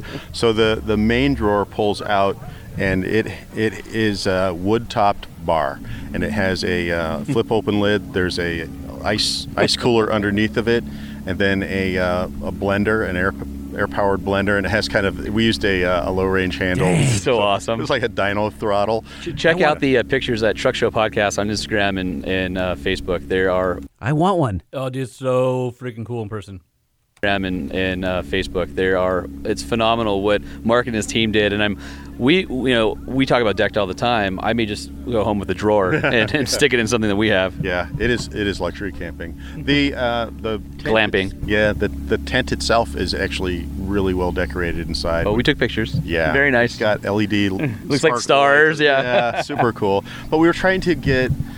And I just want to pile parts on the truck and all the pots and pans and that crap. I wanted it to be the feel, the story, the romance, right, of the truck. Talk about the sticker in the lower right-hand corner of the rear window. Oh, yeah. It says... the bear. It says, what does it say? Sleeping bags. People in sleeping bags are like soft tacos. Yeah, exactly. It has a picture of grizzly bear next to it. That actually has... two of the trucks have burrito heaters under the hood we got. Well done, sir. Well done. We'll have to get a picture of that. Yeah. And then we've got the 5-quarter, which to me is my favorite. There's something magical about a M715, which is an old military Gladiator-based pickup truck. They're very utilitarian, but they have just enough style from the original base truck where it hasn't lost relevance of what it is, but it's just so much more ruggedized. Now you've taken it to the next level with this one. It's like saying an anvil is styled. It is a brutal looking truck. I love them for that because they were not ever put through the design office, right? It was just engineering put that thing together. It was a need. Military spec. I find beauty in that. I think it's really cool. The truck that we did, we went a little over the top of it with it, but that's kind of intentional. It's a fully functional truck, but it's just a treat to look at. It's got a lot of hot rod influence in it. We've talked about this before. For me, a truck that you want to pick up in your hand and play like a Hot Wheel means you've nailed it. Yeah. And that is exactly what 5-quarter is you just want to pick it up and play with it in the sandbox. Yeah. You know what 5-quarter, that's like just because in the military they had 2.5 ton trucks, 2.5 a quarter ton. It was a 1 1/4 ton truck. They called them 5-quarter. It was awesome. Yeah. And that I also want to point out, so we bought the truck off Craigslist. It came with a lot of extra parts, and it was in really great condition. It wasn't restored, but it was just in super good condition. And we took all the pieces that we did not use, the powertrain, the wheels, the box, sheet metal and stuff, and we're finding a way. We've got that all put back together on a pallet, and we're going to get it back into the 715 community. Awesome. So none of that will go to waste. Awesome. It would hurt our soul if that happened. To continue on the 5-quarter, it is the original chassis. We've put it on King coils all the way around. Dana 60 in the front from Dynatrac, Dana 80 in the back from Dynatrac. Thanks, Jim. By the way, if you haven't seen a Dana 80, so I did a story. It's a giant axle. Yes, when Jim first came out with the 80, I did a story on axle strength, and we had one of his Pro Rock 44s, a Pro Rock 60, and then he pulls this giant hunk of iron out and goes, "Here's the 80," and the 80, 60 is a massive axle. The 80 has to be 50 or 60% bigger than that. I mean, it's enormous. Yeah, and when we talked to Jim, it was like, so 700 horsepower, 40-inch tires. He says the answer is 80. And from that 700 horsepower, let's talk about what you did there. So it's a Hellcrate engine. We get it from Mopar, and it's the Hellcat engine in a crate in a box, 707 horsepower. It's a 6.2 supercharged engine, mated to an old school bulletproof Chrysler 727 automatic. Torquefly, baby. Yep. And then T-case and then onto the axles. But the powertrain is rock solid. And we use JK steering up front to make it drive nice. Glad to see that JK is still loved in some ways. The original was not a good driving truck. I think when we got the truck off of Craigslist, like everybody does, for like $5,500, we drove it and could get it up to about 43 miles an hour. Sounds about right. That was all the brakes could slow. What was the original engine in that truck? 230, the Tornado overhead cam 6. Yeah, not a real powerhouse. I'm enjoying. We're watching the truck driving around. You might be able to hear it in the background. It's just awesome. Yeah. And then I haven't really seen it outside that much. So the color palette's amazing out here in the sun. And you've got military tones. So you've got brass color on the undercarriage. You've got the firewall and the cans are sort of a stylized military green, maybe a little bit brighter. Yeah. And then you've got the whole truck is sort of looks like a brushed metal sort of hue. Kind of wanted to look just like it was born made of metal, like old airplanes. They were painted, exactly right. They were just that. Like if you're stepping inside a B-17 or something like that. The cab is actually wrapped in it looks like a brushed metal, and playing in the sun out here, it looks terrific. There was a lot of controversy when we painted the axles gold, but no, it was the right choice. And it's funny, we're looking right now at a new Gladiator next to the 5-quarter, and it's just super cool. Yeah. Again, we used the old Jeep lettering that the M715 had. We repowered the taillights, the 715 taillights with LEDs in them. We've got a lot of perf on the side of the box, and it's a cool texture. There's lots of see-through on the truck, but it's just so you can look into the box really see what you've done. Yeah, the bottom of the box usually is hidden. Now you can see exactly what you guys done. Now, the other thing I find really interesting about this is not the shape, not the style, not the design. The fact that you have a mixed material strategy and you're using some really kind of up-and-coming futuristic materials on it. Talk about that a little bit, and then what that means to maybe the future Jeep portfolio. Well, that truck is mixed. Lots of aluminum. There's actually wood in the back. A lot of the pieces are made of carbon, and it was really an easier thing for us to deal with than fiberglass, because we can make it a lot thinner. The whole hood and the front clip of the truck has been recast in carbon fiber. We took the style, that leaned forward look of the 715, which I love, and amped it up. We actually leaned it a little bit more and moved the lights up so they're a bit hooded. The actual headlights are rigid LEDs down in the bumper, and then in place of the original headlight is some high-powered LED. It's like a 7-inch KC style replacement. Yeah. Very cool. And there's 2 switches inside for the lights. One is bright, it's marked bright, and the other is ridiculously bright. The interior, super cool. I think one of the neatest pieces in there, we repurposed a 871 blower casing housing for the shifter tower. Got it off of eBay. It was blowing up, $39. Perfect. Yeah. That guy never thought he'd sell it, right? No, probably not. Because it's better worthless, than really. right. Not to you, it's not. Yeah. One man's junk is another man's treasure, man. It just goes to show you. Well, thanks so much for walking us through all of your concepts out here and taking the time. We always appreciate having you on the Truck Show podcast, and it's awesome. We love Jeep. We love what you guys are doing, and to have a pickup in the portfolio and show the range of what it can be is really neat. What's the plan for the concepts after this? Do they go to the auto shows? Do they go to other events? Do they sit in a warehouse and in 30 years the designer then will go, hey, we found this M715 with 40 miles hidden back here, or what? No, we mash them flat and throw them away. Oh, okay, perfect. Yeah. No, I'm totally kidding. You heard it here first. They do go on. In fact, most of them are scheduled for Jeep Beach Awesome. real soon. Cool. The way out, that's going right to Overland Expo, which we'll see you there. They'll go to several shows throughout the year, and it impacts people, especially if they are thinking about what they want to do to their Gladiator. It's nice to get out there first and show a good way it could be set up, and that was the intent, to have the trucks really bookend each other. Always awesome to see what's cooking up in your brain, and once a year we get a little bit of a glimpse, and then we drink a lot. Yeah. Shh. Quiet. All right, talk to you later. Thanks, Mark. Thanks, Sean. So the other, let's take truck, for example, like a Ram, right? You don't have the same kind of interesting culture that you do. Obviously, there's Ram fans, there's Nissan fans, there's Chevy Silverado fans, but there aren't singular events that are named and that they don't even. It's not. They didn't start it. The fans started it. Right. It's pretty amazing. But there is no Silverado Day, right? And there's no Ram 6-7 Day. Right. There's no. It's just Jeep Beach, Easter Jeep Safari. Right. There's even now a Jeep Beach in Huntington Beach, California. So there's the big one, which I think is Jeep Beach originally is the one in New Jersey, Bash. right? Beach Bash. Yeah. Okay. And the one in the big one is New Jersey, right? That's Jeep Beach? Florida. Oh, it's Florida. Florida. But there is one in New Jersey There's as well. also one in New Jersey. Holy Yeah. mackerel. Yeah. But No, again, there's a lot. all these things called Jeep whatever, and there isn't one around full-size trucks or even mid-size trucks. You know what's awesome? We got to drive all that stuff. These aren't concepts that just sit there and look pretty. They toss us the keys and go. Yeah, I know. I could it's tell amazing. from that piece. And driving the 5-quarter, oh my, that thing was unbelievable. And I liked he understood that saying 5-quarter 85 times, and he's like, I better explain what 5-quarter means. Yeah. That was good. No, Mark's a pro.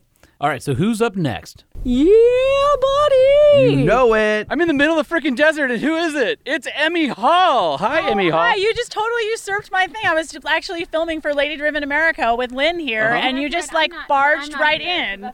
Well, you know. Dude, no. We love Lynn, but nobody on the show knows Lynn. They all know you. Well, yeah, but they should know Lynn. Lynn's pretty awesome. Lynn, come here. Come on.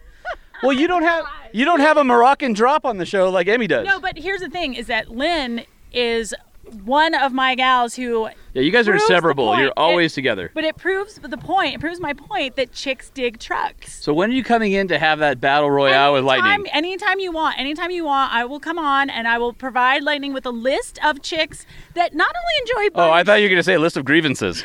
There's total grievances, but I'll provide a list of chicks that not only enjoy shoe shopping, but also enjoy. Are we allowed to say chicks or just? No, wait, hold on a second. Stop this. You're perpetuating this crap, dude. Yeah, I know. This is not. I know. I would do the same thing. This is why are not you- what I said. then why are you angry? I never said. Well, we just need that to have her chicks back don't in. dig trucks. Well, I never said I'm that. just trying to get both of you mad so we can I have you know. both in the same place at the same time. You guys can duke it out. And I'd be doing the same thing. Are we allowed to say chicks or just female awesomeness? I mean, I'm okay with chicks. Okay, I just want to make sure that I'm not. Yeah, chicks is fine. All right, I just don't want to alienate anybody. I don't know what I can say anymore and can't say. You're without way too offending people. PC, You dude. can say whatever you want, and then if other people have a problem with it, then They'll call and leave a message on the show, and then threaten. We'll call and leave a message on Perfect.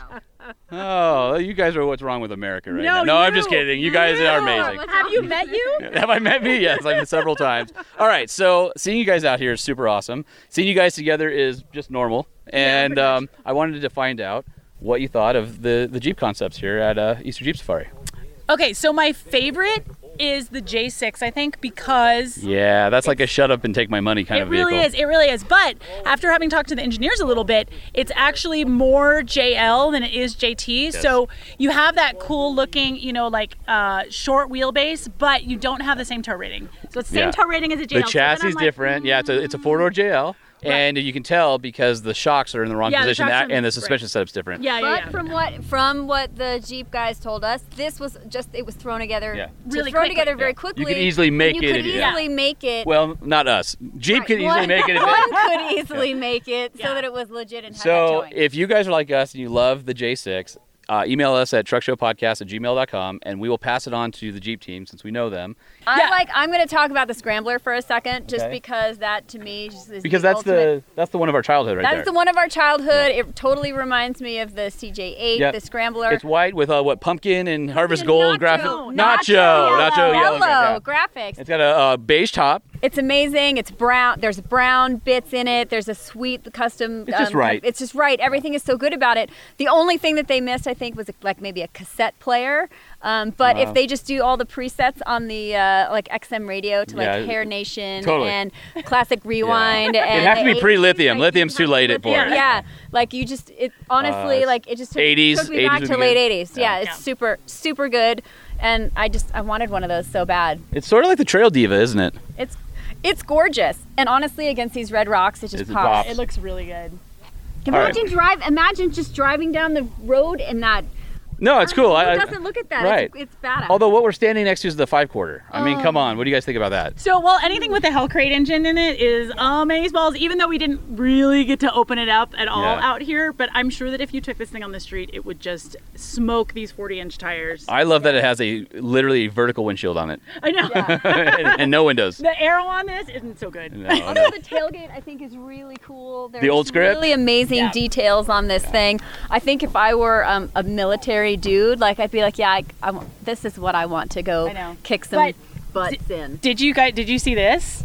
Look, so there's a little like mail crate thing here, and you open this up and you bring it out. You got the shot glasses. Absolutely. Crown Royal in there.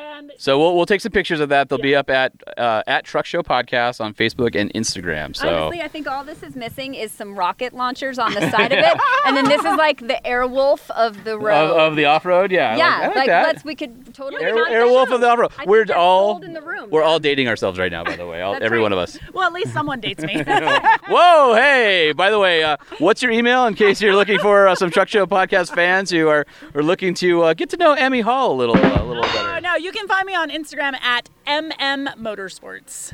Motorsports. Or you can, again, email the truckshowpodcast@gmail.com, and we will pass all your swipe rights to Emmy. And we should be your matchmaker, I think.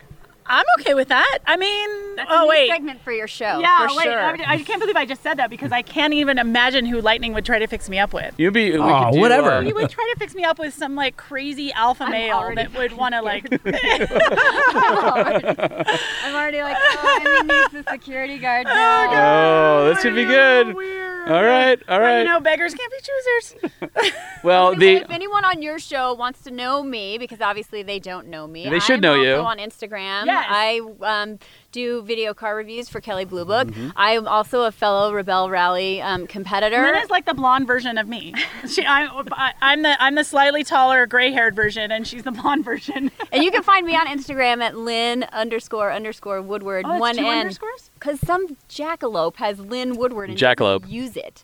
I've literally reached out to that person and I'm like, give me that thing. This is why we love you guys. This is why the Truck Show pod. This is why your we podcasts need, are 2 hours So long. Lightning and I are going to go on vacation, and we need you two to fill in for us. Oh my God, we'll be like the Joan Rivers of the Tonight Show. That would be rad. It would be good. Yeah. So great. Done. All right, moving right along. Thanks, ladies. How did you not get her to do a real live? Yeah, buddy. Because we already have it. No, you always what? Yeah, we already have it. No. So I have to have her do it again? Yes. Okay. So have her in because I love her and I want her to come in, and I'm going to set her up with not an alpha male. I'm going to get someone cool. Somebody as desperate as she is? Yeah, someone who's no, not desperate. Desperate. By the way, she's listening right now and she's dialing our our numbers. She's a catch. I'm not saying that facetiously. Like she's a catch. Emmy's awesome. But how is she single? Like what the what? You spend time with her, right? Yeah. Well, no. Do I? I don't spend time with her. I don't know her. You do. I What do you know mean? her. Yeah. Yeah. She's So you're great. saying she would be? Well, wait a minute. Hold on a second. No, Emmy, I'd stop texting me because I know she's like, oh, but I hate you. So wait a Emmy's minute. awesome. Emmy's just on 11 all the time. She's in. So it's always full throttle. Full throttle. So is she? There's no coffee. There's no methamphetamines. Nope. It's just she's on 11. Okay. She's full tilt. And I don't think. So from the time her some people can't handle that. So her head is off the pillow and it's yeah, it's just brap. I mean, Yep. she's like pinned, throttle's pinned the whole 100%. day. Yep, all day long. Some people like that. Yeah. they would like Emmy. Now, when you're watching TV, sitting next to her, like if you're watching a promo video or something in the office, is she talking through the video? I've never had that experience. You haven't? I don't know. Okay. We just need to have her in studio. That's the bottom line. All right. We'll have her I'm back. so into it. Make that happen, please. I know. We're working on it. All right. All right. So the next one we have here is the J6, which everybody fell in love with. This was probably the best Jeep vehicle that they did out there, and this is one of the guys behind it. All right. So I'm out here with Nico Vardis, and he's the Mopar product design manager of the design office. Nico, I have to give you huge props on the J6. Quadratech put out a April Fool's joke with a red one. And I was like, that's the Gladiator that I would want. And I'm like, I wish somebody would build it. And I even went to AEV and said, hey, now that Jeep's doing the 4 doors, maybe you guys should do the 2 doors again. I'd be all in at that. And then I saw the press releases, and I'm like, oh, I can't wait to see that thing in Moab. And it is as beautiful in person, well done on 37s. I mean, the proportions are amazing. I even, credit to you, I thought it was one of Mark's ideas. Okay. No, that's cool. Thank you so much for that. It was fun to do that project, and we always have collaboration with the production Jeep studio. Mark's guys are amazing. They always consistently knock it out of the park every year consistently. But we have I would say a competition, right? Internal battle, who's gonna, in my boss's words, Joe Daner, who's gonna break the internet first. Yeah. So it was a fun project. I mean, it's a concept. It's based off the JL Unlimited, so it's got 118.4 inch wheelbase. Overall length's 201 inches, so it's approximately 19 inches shorter than the Gladiator. Yeah, no, it's perfect. I think for a lot of us, the Gladiator's amazing. We just did our review on it, and it's spectacular. But for me, the original Gladiator concept was basically a regular cab with a little bit of a window behind it. You guys have sort of taken to the traditional regular cab, 6-foot bed design philosophy, and it's on 37s. Right. And it's perfect. The proportions are perfect, and that's literally if Talon would figure out how to make that thing a production vehicle. I told him, shut up and take my money. I would give him, I just write a check today and then explain it to my wife later, but it's exactly the Jeep truck that I personally wanted. Yeah, and that's cool. I mean, and that's why we're out here, is to gauge feedback and gauge interest, and see the popularity of these things. I just want to emphasize it is a concept. So if you want it built, send emails to truckshowpodcast@gmail.com, and I will pass it on to Nico, Scott, and the team over there. That's awesome. By the way, I just want to point out that the sketch proportions came from the sketch. So this vehicle was designed in side view. It was a side view sketch, and our goal was to capture that sketch. And as I explained in the presentation, the design walk around, when we were developing the size of the box, it was literally measuring the sketch and applying it to the concept. So it wasn't 4.5 feet, it wasn't 7 feet, it wasn't 7.5 feet, it was actually 6 feet.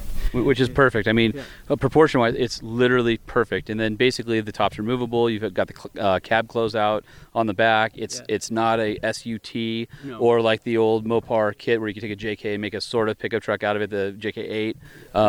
And it's a proper pickup. The bed is separate from the cab on a JL Unlimited platform. And I'm looking at it right now, and it's down the trail, and it just looks right out here. It pops, and to me, it's throw some high-end shocks on, go blast through the desert, and go have fun. And you can take that on any road you wanted, any camping spot, easy to park. I mean, it's just awesome. The proportions. I'm just going to go back to that again. The cab was real specific. We wanted to make sure that it was very specific on our way we designed it, because we didn't want to compromise the seat travel. Sure. So the seat travel has the full range, so you can you still have a little storage in the back too, right? You can, and it was important to get the rear seat to recline and to actually be comfortable in there. So that was a goal when we were developing the concept, is to make sure that you weren't crammed in there and your knees were against your chest. Right, absolutely. When you're driving that thing. So one other thing I want to add is we went back in time and picked up a 1978 paint chip from a Honcho. Yeah, right. It was brilliant blue, metallic. And we matched that color to the T. But we did tune it up a little bit. I mentioned noticed a little more flake in there. Hotted it up. Yeah, we put some more flake into it, and obviously, it's super, super glossy. Yeah, out here with the red rocks and that brilliant blue in the sun, it's just, just pops. Yeah. Yeah, I mean it's beautiful. Well done, my friend. I, as much as I love the M715 5/4 because that is a typical Mark Allen Design Studio build and it's unbelievable. Just the realisticness of actually being viable for production and still having 37s, and it sort of looks like the guy bought it from the dealership lot, put all the necessary things and nothing extra on it, and then went wheeling in Moab. Like, that appeals to me, and it's well done. It's definitely the truck I was most looking forward to seeing. And you know what? I'm going to go hop in and drive it since I have a chance this afternoon. So I'll catch up with you later. Awesome, man. Thank you so much. I appreciate the information and the feedback. Absolutely. Thank you. Appreciate it. So that was the awesome behind the scenes story on the J6, which for me is so badass. I just there's the one vehicle there that I just was like craving all week. I'm like, I wish that was real. Regular cab Gladiator, 6-foot bed. Negative. Why? I'm saying it's not real. No, I know. Nobody's getting it. Everybody's like, oh, look, they'll totally build it. No. Not even being hinted at, not in the production plans at all. So everybody got all excited. Just, maybe if everybody and their mom, emails them, they might do something, but it's not currently planned. So sorry to break the news to you guys. Can make me feel better? Fred Williams? Yeah, Fred Williams. All right, so I'm standing out in the middle of the desert, and who comes walking by? It's Fred Williams from Dirt Every Day. What's up, Sean? So we haven't had you on the show in a while, and your episode's like in our top 10, so we need to have you back. All right, we are still doing Dirt Every Days every month. I think we're about 10 or 12 shy of our 100th episode. Wow, congratulations. That's awesome. So for listeners that don't have a subscription to Motor Trend or that don't know the deal, Dirt Every Day used to be on YouTube, and then we are now on a subscription base through motortrend.com, but that doesn't mean you can't watch the show for free. Every month we release one free episode. It does have ads, so if you want to see what Dirt Every Day is, go to motortrend.com, watch the free ad, and then watch the free episode, and hopefully you can subscribe, and then you get access to all of, I think we're at episode 87 or something. Holman, don't you guys do like at Motor Trend here, like deals where it's like $4 a month? Every so often they have promotions? Yeah, if you go to motortrend.com, I think whatever the current promotion is, it'll show you. So it's pretty cool. You can not even get a Del Taco burrito for the same price. Well, check this out. You know what I mean? I'm working on getting a code for our listeners in an upcoming episode. Yes. Where you'll be able to do like a month trial free. Yeah. But we just signed the seasons 2 through 24. We have the rights for the 3 years for the original Top Gear series. No. Yeah. So this will be where you find Top Gear in America going forward is motortrend.com. That's badass. Yeah, the Motor Trend On Demand app. So anyway, we'll have more information about that, but I'm working on getting you guys a code to check out if you don't subscribe already. So there's a lot of good stuff that you guys haven't heard of. Like it's the type of thing where if you have Apple TV or whatever, you just start fishing around. And there's a lot of stuff. Head to Head and all those other good shows. A ton of good stuff. If you're a car geek, or truck geek, man, for sure. Did you ever think that it would be that you'd be almost 100 episodes in, or when you started, you were probably just thinking, well, it's a fun side project? I didn't even think it was going. The whole idea behind Dirt Every Day was never for me to be in front of the camera. I just told somebody. You were like us. You were just a magazine guy like the rest of us in editorial. Right, and I was like, somebody should do an off-road show, and somehow they pointed at the camera at me. You. Yeah. Hey, you with that idea. So come do an off-road show. Yeah, be careful what you ask for, because the next thing you know. But, I mean, it's great. It's a fun job. We get to do fun stuff. We just spent our last episode moverlanding. Nice. So we went overlanding on lawnmowers, and the only rule was you had to still be able to mow grass. Okay, I think that's fair, though, right? Right, because if you're straight monster garage, though, you know? And you need some food. You need some extra money, right? That's mow some lawns and then pay for more gas. Yeah, a typical overlander is taking money from you. This is actually a revenue generator. Right. I mean, you could travel the entire world on your Moverlander and always find work. That's awesome. All right, so we're out here in the middle of the desert in Moab. We're at, I guess this would be Courthouse Rocks, and in view of Monitor and Merrimack, which are some awesome structures out here. And I guess the big news of the day is all the Jeep stuff and the Gladiator. So I kind of wanted to pick your brain a little bit, what you thought of the new Gladiator, and then out of all the concepts that Mopar and Jeep Design brought out here, which ones kind of, piqued your interest? I think when I first saw the Gladiator, I was like, it looks long and looks goofy. Yeah. But after driving one, it doesn't feel as big as it really is. Like, I drive a 1-ton crew cab truck, and I was expecting the same thing because the wheelbase is pretty similar. Yep. But when you're in it, you don't realize how much Jeep is behind you, so it doesn't feel really big, and it's not nearly as wide as a Ram. And you got to be careful hopping from a Wrangler to a JT because, again, you forget what's behind you, and you're like, oh, I just cut that curve too short. Yeah, but I really like them. I think they're a good truck. People love them. They've sold out of that limited launch edition already. First day. So, and I think once you get to some 35s or 37s or 40s, they look awesome. My favorite two concepts from the Mopar side, I really like the Scrambler.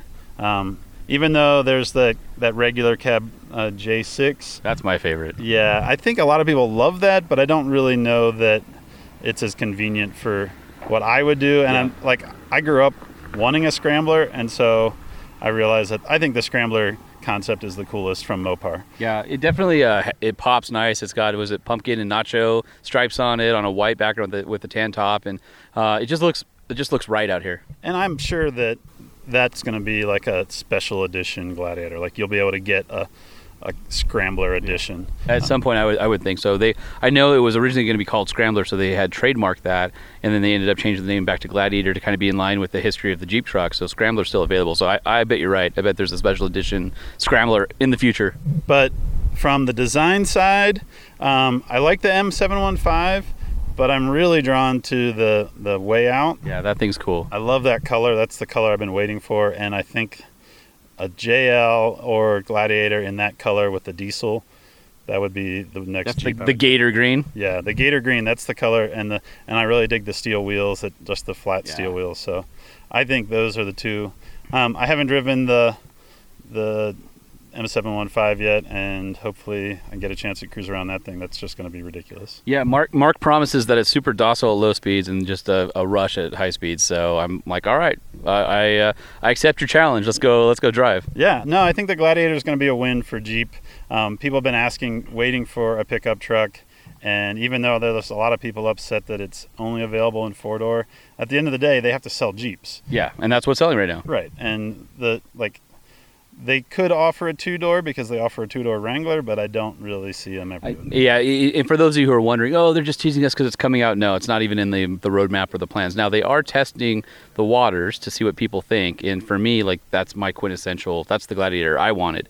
And so I love it, but it's but not... you have a wife and kids. Where are you going to put all them in your 2-door they never go wheeling with me, so it's just, take me and the dog and pile everything in the back, and I like it because it's maneuverable. I just imagine 37s, bypass shocks, front rear lockers, 401 case, go anywhere you want. It's maneuverable, it's nimble, it's small, open bed in the back for all that fun stuff. Top still comes off if you want to have that open air. And just proportionally, it just looks right. So I have a couple theories. Every year when they show these vehicles, I always try to figure out what they're hiding. Right. So we talked to Mark Allen. We pointed out that many things on production Jeeps today started at this event. And so I said to our listeners, listen very carefully to word choice here, because you can probably figure out what's coming. I think we're going to see two things. One, that flat bill edition with all the Super Wazoo shocks on it. Yeah. That tells me we're going to get a Go Fast Gladiator. I would agree with you. And then my other thing is there's a new guy in charge over at Jeep. Yep. And his name's Mr. Kaniskis. And he came from Dodge. He came from Dodge, where they had the Hellcat and the Demon. Yep.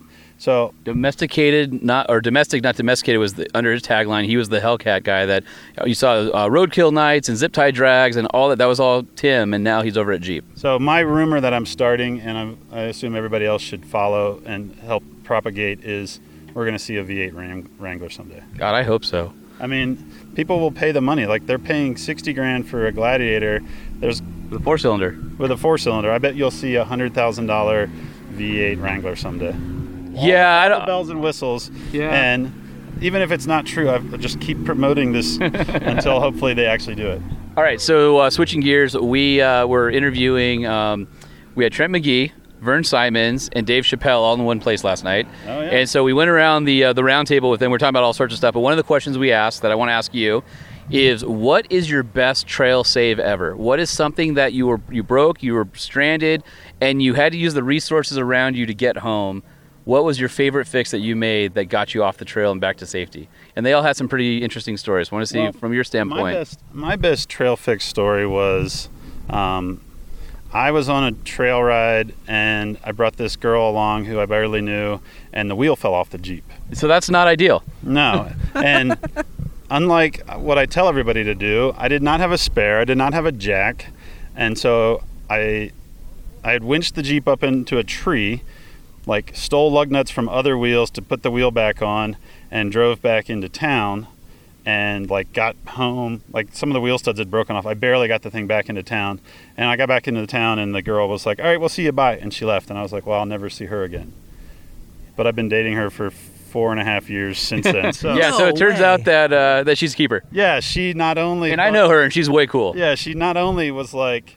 He knows how to, like, I was like, she thinks I'm a total idiot because I, like, got us stranded out What was it? Was it, like, new wheels that weren't torqued down and the lug nuts backed off? Or was it I was driving like a total jackass the day before.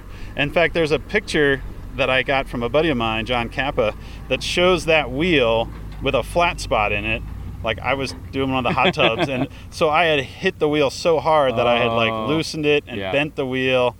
And it just eventually gave up the ghost. But at the end of the day, I got the girl and I got home. So I think you win the story because you got the girl at the end. Yep, so don't ever give up and keep your head and like, because that's what really impressed her was not that I knew how to fix it, but that I just wasn't worried about it. I was just like, well, we'll fix it. Like that's the best part. When stuff goes sideways, that's when the real fun happens. Otherwise, you don't have a good story. Yeah, well, like, I went on a trail and had fun and came home. It's like half the battle's a story. Right. The engine fell out and the rear end is in the river, and now I got to get home. Now that's when the story starts. You think that was bad? You should have seen the other guy. Right, exactly.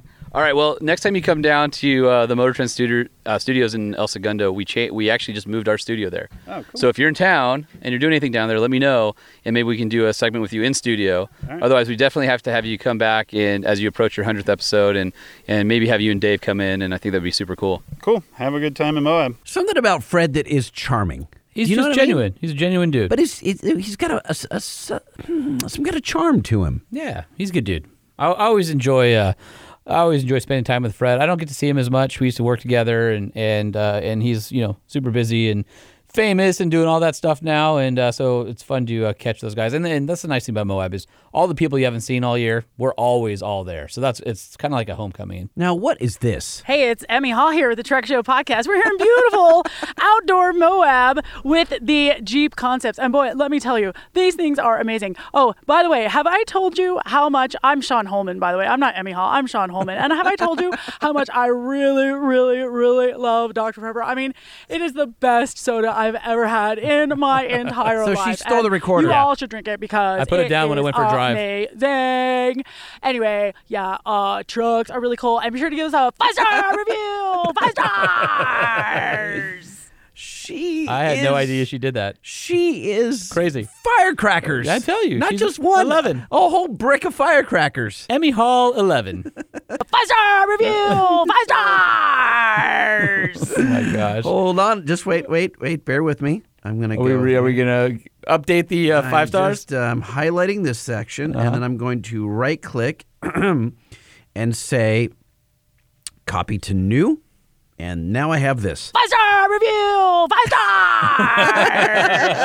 stars. Thank you, Emmy, once again for providing she us is gold. the gift that keeps giving. Oh my gosh! Seriously. All right, let's move on to Mel Wade. 5-star review. 5 stars. Ah, she's a pirate. She's a pirate. Listen. 5-star review. 5 stars. I'm so using that. I love Emmy. I love you. Thank you, Emmy. I'm sorry I said anything that ever offended you ever, because this is just awesome. Oh my God, just this part. All right, so I'm out here with. Was that a dog? What just happened there? That was a dog. We love dogs. Yeah. All right, so I'm out here with Mel Wade on an awesome trail ride here on Steel Bender in the world's second Gladiator on 40-inch tires, as explained by Mark Allen from Jeep. Mel? Well, actually, it's the first Overland Gladiator on 40. Okay, you just add a bunch of adjectives, and then you can get to be the first? Well, yeah, but it also, Evo had the first on 40, so that flat bill, thank you, Mark. We do have our bolt-on coilovers and kit on it, so super excited to be a part of Jeep now with the brand partner, so it's so cool to be able to have a Gladiator out here set up. We've been wheeling all week, super excited about it. So following you guys at Evo Shop Picks on Instagram, you guys basically built this in less than a week, and saw you take delivery, saw you build it up. Why don't you tell everybody what you did to it to make this badass Gladiator on 40s? Awesome. Yeah, we actually did we wanted to be more of a what the Weekend Warrior could actually build, so we went with this one on a short arm kit. We did correction brackets on the front to correct caster. Thing drives absolutely great. We used Dana Spicer axles, bolted them right in. We did some stuff in the back with the rear bracketry to raise it up. We have about 6 inches of lift on this. We made custom springs, which will now be in stock. Dual rate springs to hold the weight of the Gladiator, so you can set it up with a roof tent or racks or whatever you want to configure on this pickup truck vehicle. Again, this isn't a Wrangler. This is a mid-sized pickup truck that we're going to be able to do some Wrangler stuff along with all the overlanding and regular utilitarian stuff you do in a pickup truck. We added front bumpers. We added rear bumpers. We took off the factory bumpers in the trailer hitch, raised all that stuff. We wanted better departure angles. We added KC lights, Ram Assist, PSC for these massive 40-inch Nitto tires on KMC beadlock wheels. We pretty excited about this whole setup. We really put our heart and soul into it. We did a whole racking system for the back where you want to put tents on the back or fishing bowls, canoes, whatever you want. It'll carry about everything. Yeah, you got it. The rack setup is really cool, and you guys have Nitto tires. You went with are these trail grapplers? Yeah, these are the Nitto Trail Grappler 40-inch tire. Very, very popular tire. I've had great luck with them. Yeah, we've seen them out here a lot, and then you got them on the KMC wheels. Yeah, KMC machetes, and we ended up powder coating them a bright gloss black. Everybody does flats. We did gloss. Matches the truck. Yeah, kind of show it off a little bit. Yeah, I love the graphics on here. It looks pretty cool, and the accent on the van and all that. So what has the response been in town when people see a Gladiator? I mean, Jeep's in town with a bunch of stock Gladiators giving rides and talking to people about it, but then to see, hey, that's cool, the stock Gladiator. Oh, I just finally got it. But then here's one on 40s so rolling through Main Street. Yeah, it's been absolutely crazy. You feel like a rock star for a day. It's super cool. Everybody's interested in it. Everybody really kind of goes, oh wow, I was kind of on the fence, but wow, you really can do something with them. Yeah. So I think these things set up on 35s. They come stock with 33s, 35s, or 37s with stock axles. Awesome. You have like $1,000 in your suspension, as cheap as, right? You can go as expensive as you want, but it's gonna be a very, very popular vehicle. It's been a great launch for Jeep. Their pre-production sales, they sold 4,000 of them within 24 hours. We're getting calls left and right on builds, so it's super cool, super exciting. And they shipped to dealerships last week, so you'll be able to buy them within the next couple of weeks, right off your dealership showroom floor. Awesome, looking forward to all that. So all right, so we talked to some of our guests like Fred Williams and Dave Chappelle and Vern Simons and the guys, and I have one question I'm asking people, and that is, what is your most awesome trail fix ever, using just the things you had around you, the parts, to get home? Just something to get it off the trail and get home. What is you've wheeled a lot and you fixed a lot of rigs. What was your best trail repair? I don't know about trail. There's all kinds. There's fishing lines for V fan belts. You wrap a whole bunch around there. There you go. To big old, like 13, 16, or 7/8 wrenches to weld on track bars. From high lift jack handles on tie rod ends. So you've seen a few. Yeah, it's whatever works. Get you off the trail. And there's nothing more permanent than a temporary fix. Yeah, yeah. Hey, I made it home. I don't even need to worry about it. Yeah. Is that the same adage as don't buy the mechanic's car? Yeah. or that's why we try to just keep them about a year. So yeah. All right. Well, awesome to see you out here. Thanks for taking us on this trail ride and showing us the Gladiator. This thing is super awesome, and we're living life right. It's what, 70 degrees out here, a sunny day, Moab, Red Rocks. Doesn't get any better. And they actually have cell phone signals, so we're doing business on yeah, right. Yeah. So pretty cool. I saw you stop a couple times. You're like, oh, hold on, I got to answer an email. All right, let's get going. All right, we'll see you soon. Appreciate it, Mel. Thanks. Thank you, Sean. Thank you very much, guys. There's nothing more permanent than a temporary fix is the greatest line I've ever heard. Totally true. And it's just like you don't buy a car from a mechanic because he never has time to fix his own stuff. Right? So it's the same deal. And like the guy in the flat fender earlier was talking about, he fixed an axle after he bought it 32 years ago. And it's the same axle that's in that thing. So it's pretty funny. What's cool? Right on that trail with Mel was one of our guys, Sergio Navarro, who's on our social all the time. And he came up and got that's the same Sergio that's always chiming in? Yeah. So okay. I gave him his sticker and did a quick interview with him. All right, so who do I have right here? Sergio Navarro. All right, so Sergio, you are a regular listener to the Truck Show podcast. We were on a trail ride together. You came up and you said, hey, I know you. Do you have any stickers? Yeah, sure. Looking for a sticker. So we got you your sticker. How long have you been listening to the podcast? Every week. Awesome. What is your favorite part about Moab? Right now, this is my first trail, my first time in Moab. This is your first time? And for a first-timer, it's kind of hard. This is a no-joke trail, yeah. I mean, no-joke trail. Congratulations. Yeah, Moab's amazing. Great to see you out here. And when did you start listening to the podcast? Since the beginning. Really? How'd you find out about us? Well, in my job, I have the chance to be listening to a podcast, then trying to look for something different. Yeah. And I was trying to get a truck, and then I saw the Truck Chat podcast, and that's why I started listening to the podcast. Awesome, man. Well, we really appreciate you. Hope you have an awesome time out here in Moab, and thanks for coming up and do something good with that sticker. Oh, thank you, and say hi to Lightning, please. All right, I'll say hi to him, and I'll tell him that he didn't get to meet all these awesome listeners, so I appreciate you. I know. Right. Thanks, buddy. Thank you. Sergio's my boy. Yeah. So everybody was like, "Where's Lightning? Where's Lightning?" All right, I would have loved to have been there. I invited you. I know. But, I was busy. My man Gail Banks busy. keeping me busy. Always busy. All right, this next guy, Marshall, he was on the same show ride with Sergio, Mel, and I in a, well, why don't you just listen? All right, so here we are on the Steel Bender Trail in Moab. Who am I with? Marshall Hurt. Marshall, you have a massive truck, and you have 40s on it, and it looks like it's on like 35s. It's so big. You got a Ram Mega Cab long bed 4x4. Is that 2500? 2500. It's got the AEV 3-inch lift and 40s. That thing's a beast. You got the AEV bumpers. You got the high clearance fenders. Is that a gas truck? Diesel truck? Gas truck? Diesel, yeah. So you got the Cummins in there? Yeah, diesel with the big tank, the 50-gallon tank in it. And I was amazed watching you go over some of the obstacles and stuff, and obviously you have a massive wheelbase, but we were climbing up like 2-3 foot high waterfalls, and I was thinking, man, is he going to be walked right up that stuff? It does have lockers, so I'm not going to lie. Yeah, we put front and rear lockers on it, ARB lockers, and that's kind of just when I need it, I just drop the front on and take it off when I don't need it. And it's funny because we've got Mel's Gladiator here, and it's on 40s, and you pull up and you're like, finally, a Gladiator on 40s, we know what it looks like. Let's see how it wheels. It's been doing awesome. And then you had to one-up him. No. Don't say that around me. He built it for me. Yeah, that's what he was saying. So he knows its capabilities. I mean, you don't even have rock rails on that thing, and you've been motoring through here. It's freaking awesome. It's done better than I expected and better than I anticipated. So I was just worried about taking it out and not being able to trailer my Jeep home. Sure. Looks like we're not going to have a problem. So where's home for you? Norco, California. Okay. All right. So you're in our neck of the woods. Yep. So how many Moabs have you been to?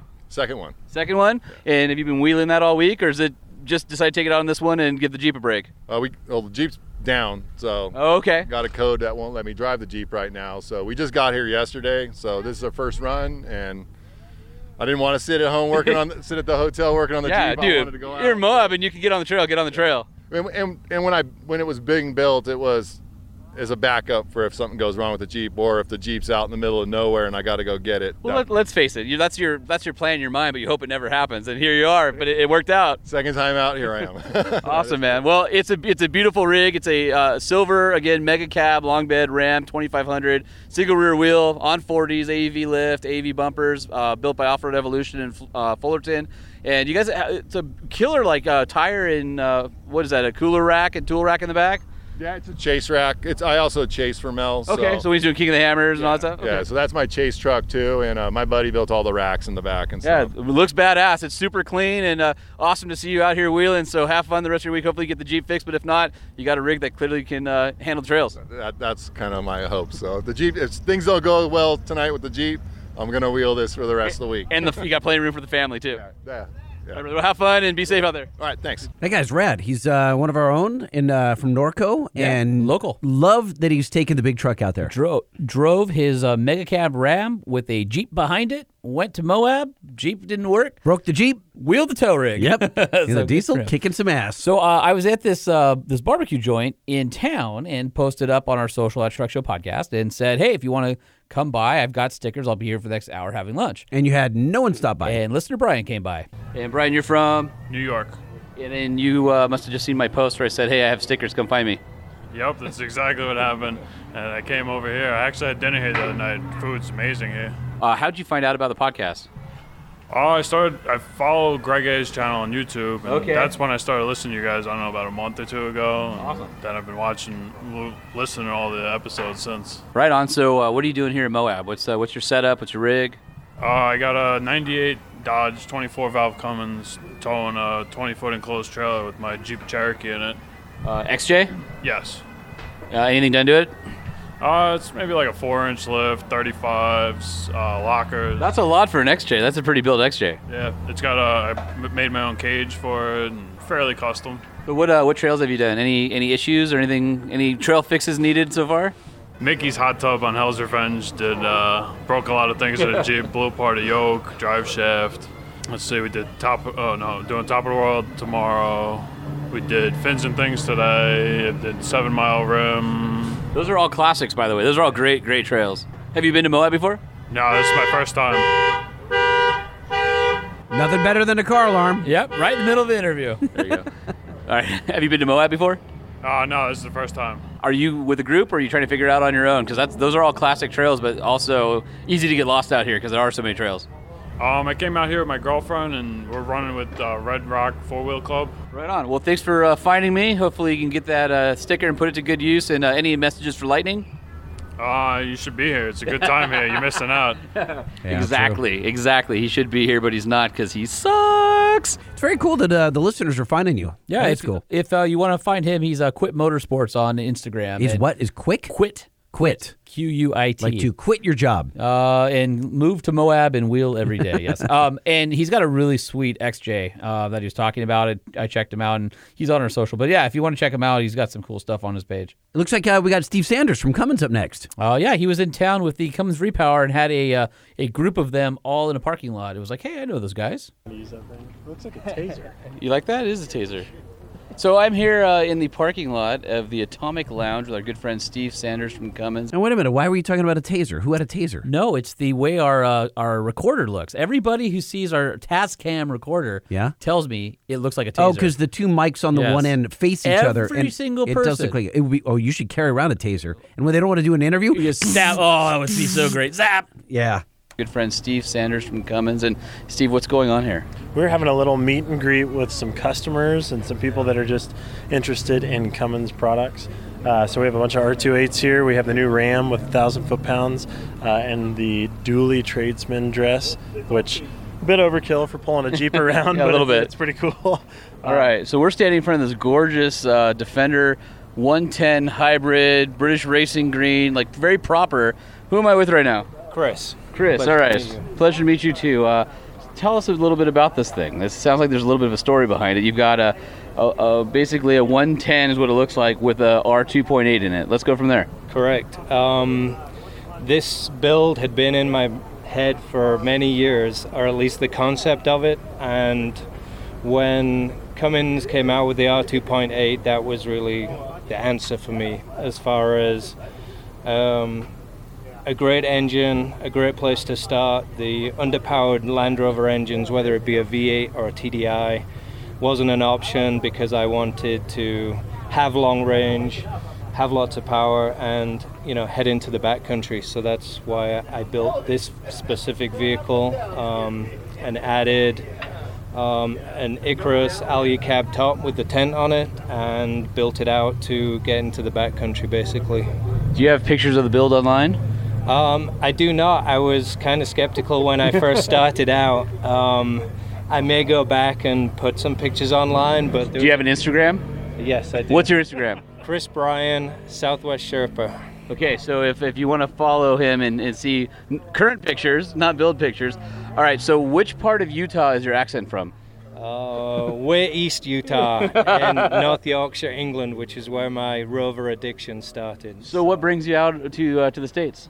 I came out 20 years ago. Okay. So was it for a girl? It was. Every time we have somebody from the UK in the US, they always stayed because of the girl. Every single time. Are you still together?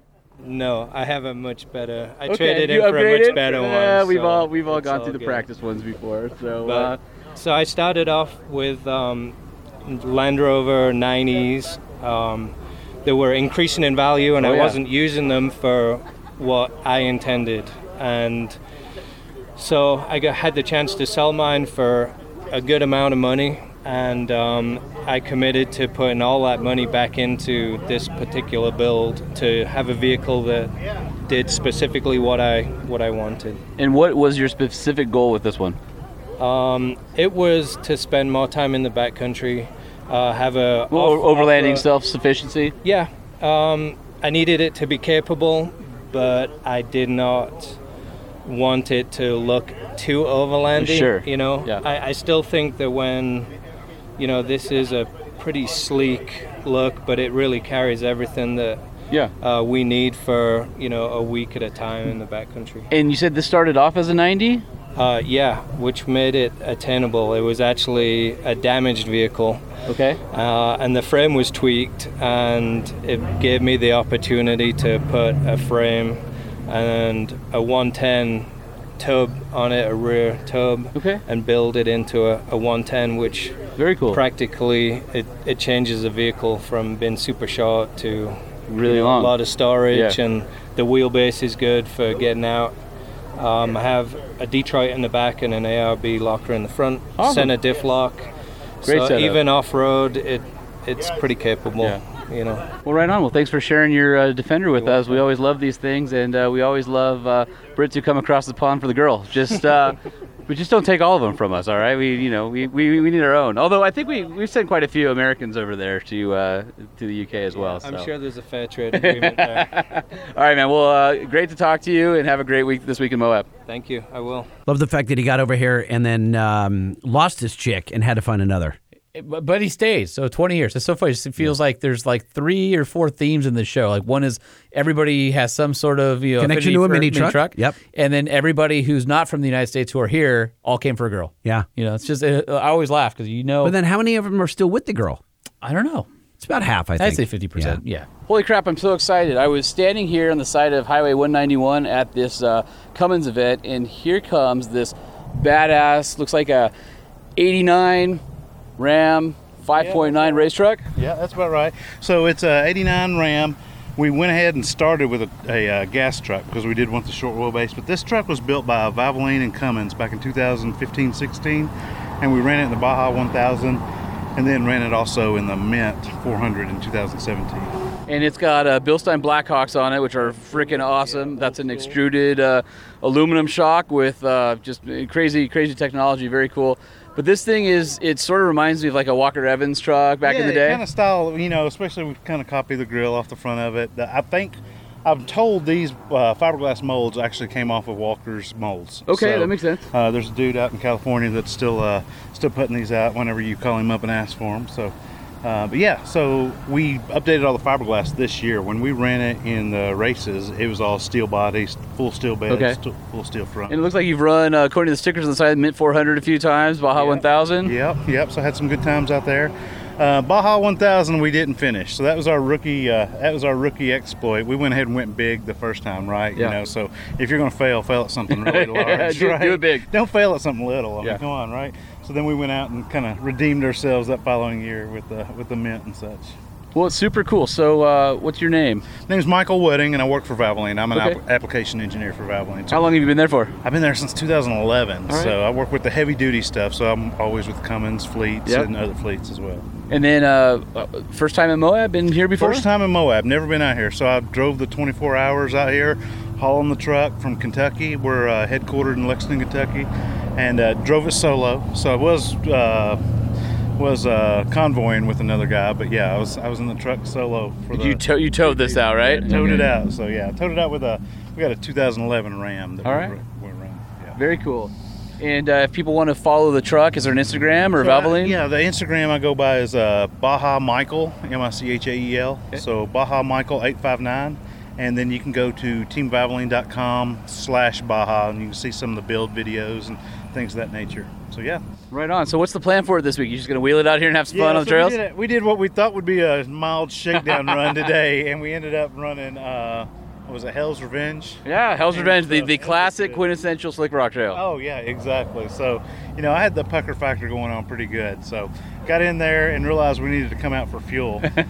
So we got in there and turned around and came back out. And that first time just coming out of the trail, the driveway, so to speak. Yeah. Pucker factor was pretty large. But then we went in and ran the whole trail, and second time it's I was fun. coming out, it wasn't nearly as bad. This is my first time having the truck on anything like this, right? Right, where it's technical, not fast, right? Exactly. So it was... I'm a big fan of leaf springs. I think that leaf springs are really underrated. And the fact that this truck has Leaf Springs at all four corners with Blackhawks is pretty awesome. Yeah, not a combo you see too often. No, and running the class we ran back then, we ran the stock full class, and so we had to. When we went to an old truck like this, we had to run Leaf Springs, and my heart just dropped. I was like, man, I don't want to run Leaf Springs. I had already picked out. I had a 2004 Ram sitting there ready to tear down, and they're like, no, go find an older one. We're gonna run something old school, and I'm so glad we did. Everywhere we take it, it's different, right? I mean, you can see older trucks out there, but you don't see older Baja trucks. You see Baja trucks, but you don't see older Baja trucks. You come out here, and I fully support all the Jeep stuff, but it's different out here, too. Yeah, it's kind of fun to see it full size, and especially a little race prep from the desert. Sort of out of its element, but it doesn't mean you can't have fun. Exactly, and I'm shocked how well it did, Right on. So it's a Common Rail 5.9.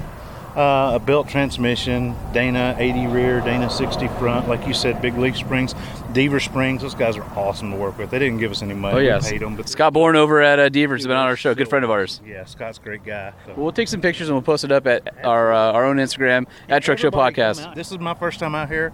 It's amazing, isn't it? Dude, I got emotional driving into town. This scenery is amazing. And you have no idea when you see 10,000 other enthusiasts out here and you're like, oh my God, my people. Exactly. Right? Exactly. And at the end, it's almost like summer camp. Like nobody wants to leave because it's so awesome here. And back to the real world. thanks for bringing this beauty out here. Yeah. Now, we know Carter Reed from Carter's BDS, right? BDS Suspension? BDS. He's actually one of our first listeners. Yeah. All right, so it's the last day of Moab, and walking around here at the Moab Arena where all the vendors are, and we see our good friend Carter Reed from BDS Suspension.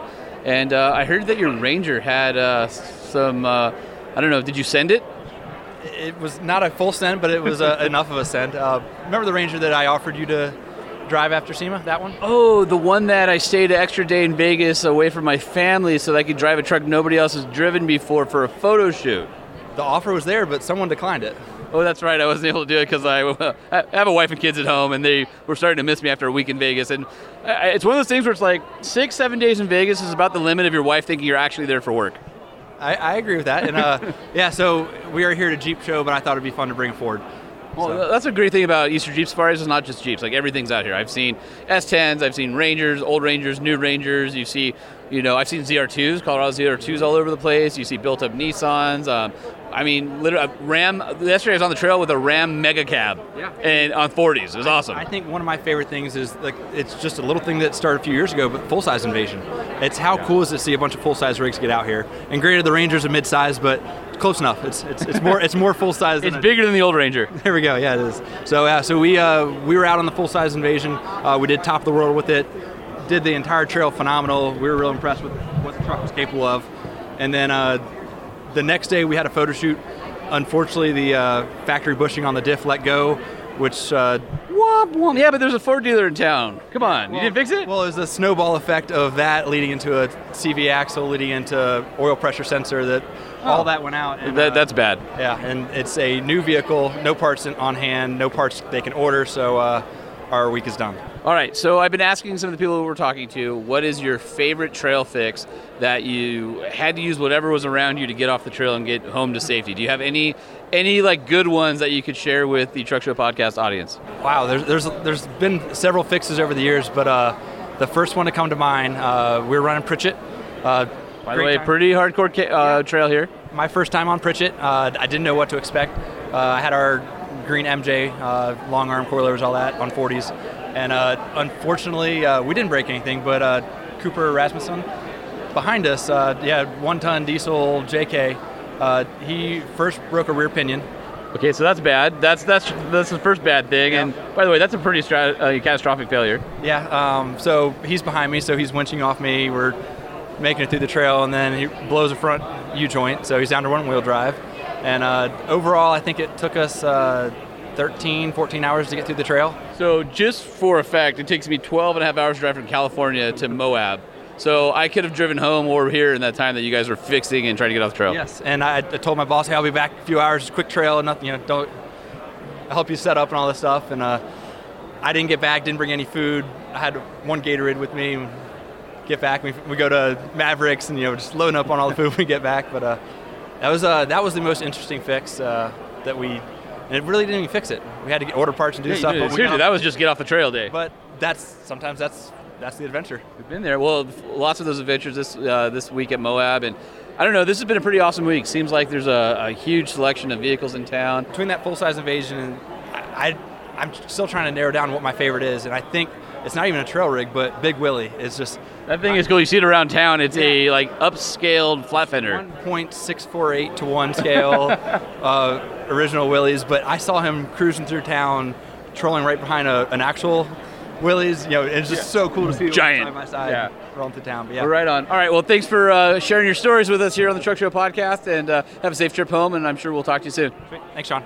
All right, so we got one last one. So I was getting ready to leave town, and I looked in our Instagram, and I noticed that we had a listener who had said, hey, I'm working at the BFG. Basically, it's like a repair station in town that they set up at a tire shop. Okay. And he says, if you can swing by, I'll trade you some stickers. And I forgot to go there earlier in the week. And so I'm like, I'm on my way out of town. They're right there. Turns out one of our listeners was working there. BFG provides a free service for anybody who breaks anything where they'll weld a bracket back on or fix the steering. And that's what he did all week. He was fixing other people's Jeeps and trucks. So I had to go by, give him a sticker, and say hi. That's a nice little service he offers. Pretty awesome. So what's your name? John Gallant. So have you been here all week? All week, yeah. We've been here since Monday, 8 to 6. Any wheeling or just fixing other people's stuff? Yeah, we're here just purely fixing everyone else's stuff. So what's the most common issue people have been coming in for? Steering, big time steering. We put on all kinds of steering kits, bent tie rods, bent drag links, a lot of that. What other types of stuff are you guys doing here? A lot of welding. We do a lot of suspension repairs, people ripping control arms off of frames and axles, and that's pretty common. A lot of U-joints, things like that. Right on. So I'm sure you guys have been busy because it's funny watching all the people come off the trails all wonky and wondering where they can go get fixed, but it's an awesome service you guys are providing. So how long have you been listening to the podcast? Since the beginning, actually. I heard about it and checked it out. I've been since day one, I think. Like I said, I was leaving town on my way home, but I didn't forget you, so I had to come by and drop off some stickers. So awesome work you're doing here in Moab this week and getting everybody back on the trail, and we appreciate you listening. Thank you very much. It was nice meeting you. That's very cool, and it's kind of like the beach store out in Glamis. Guys are always breaking their sand cars. Oh yeah, and you just limp it up there, or have someone drag you through the sand over to it, right? And they weld up stuff. Yeah, it was awesome. So basically, anybody could just pull by the Tire Pros, and there's a BFG tent and a couple spots to pull in, and these guys are just working their tail off all week, making sure that everybody else had a great time. So was JG, was he getting paid for this or just donating his time? I think BFG pays him, but BFG offers the service for free for anybody who needs it. Gotcha. And so it's sort of a marketing thing for people to see that BFG cares. So it's pretty awesome. Gotcha. Holman, so of all the audio that you got, and it was a lot of good stuff from Moab, so I thank you for going up, and I wish I could have been there. I've never been, want to go. I missed you. But of everything you got, this is by far the nugget. 5-star review! 5 stars! I can't wait to figure out where to fit that in. That is what she said. That's what she said. Yes. 5-star. Just one more time. 5-star review! 5 stars! You know what's funny? I don't know. Is she? I know she listens to the show because she will. She'll binge listen. She'll maybe go a week or two. Okay. And then she'll listen to a couple of them on a trip, and then she'll text me critiques. I'm like, oh, don't worry. In the next one, we say I'm sorry. So just catch up, and you'll be good. Well, listen. If you like that, or you like anything that Holman did, or you probably don't like anything that I do, but just look past me and look to Holman for some good content. Please leave us a 5-star review. We would appreciate it. So go to iTunes, and if you don't, you can listen on Spotify, Pandora, Podbean, whatever the 85 places. We're just happy you listen, but we are happy. But those 5-star reviews, I think we're past 400 now. Yeah, we have well over 400, which is pretty amazing. We're trying to get to that 500 mark. Just steal your wife or girlfriend's phone or your boyfriend's phone or anybody around you and just run down the street and leave us a review. Just and do then a 5-star. Yeah, and then just leave us a 5-star review. Really appreciate it. Otherwise, you're going to have to keep hearing Emmy. 5-star review! 5 stars! We're going to play that every time. Just make sure that you remember. I don't want to punish them. Oh, man. I feel like this is the end of the show. It is the end of the show. You did a great job. I appreciate it. And we'd like to hear from you. Send us an email at truckshowpodcast@gmail.com or at truckshowpodcast on all the socials. And let us know what you think. We appreciate it. And give us those reviews, damn it. Come on now. The Truck Show, the Truck Show, the Truck Show. Oh, oh. And don't forget the 5-star hotline, 657-205-6105. We want to hear from you. If you leave us an awesome message or maybe not so awesome message, we'll probably play it on the air. A weak sauce message? Yeah, we like weak sauce messages. Yeah. And hey, if you're in the market for a brand new half-ton or half-ton plus truck, head on down to your Nissan dealer and do us a favor. Check out the Nissan Titan or Nissan Titan XD. Nissan's been an awesome presenting sponsor. You won't be disappointed. Lots of value in those things. And the industry's leading 5-year, 100,000-mile warranty. And of course, don't forget our friends over at Decked.com. Decked has the best cargo storage solution. You were on a roll right there. Why didn't you throw it to me and I would have done the Decked mention? Because right now, you did both social mentions, so I balanced it out. I got Decked. Like if you're a Jason Aldean fan, they've got a new promotion. You can go. They'll fly you to go to one of his concerts. So go to Decked.com, find the most incredible storage solution for your truck or van, and register to win a trip to go see Jason Aldean in concert. That's what I'm saying. And that's where the music fades out, and we say, great job, Holman, at Moab, and we out. Right? We out? We out? Yeah. I don't know. What would Emmy say about that? She would say, 5-star review! 5 stars! Well, in that case, I guess I'd say, yeah, buddy! Yeah, buddy! Did we go a whole show without a mounted parameters? Mounted, monitor, key, engine,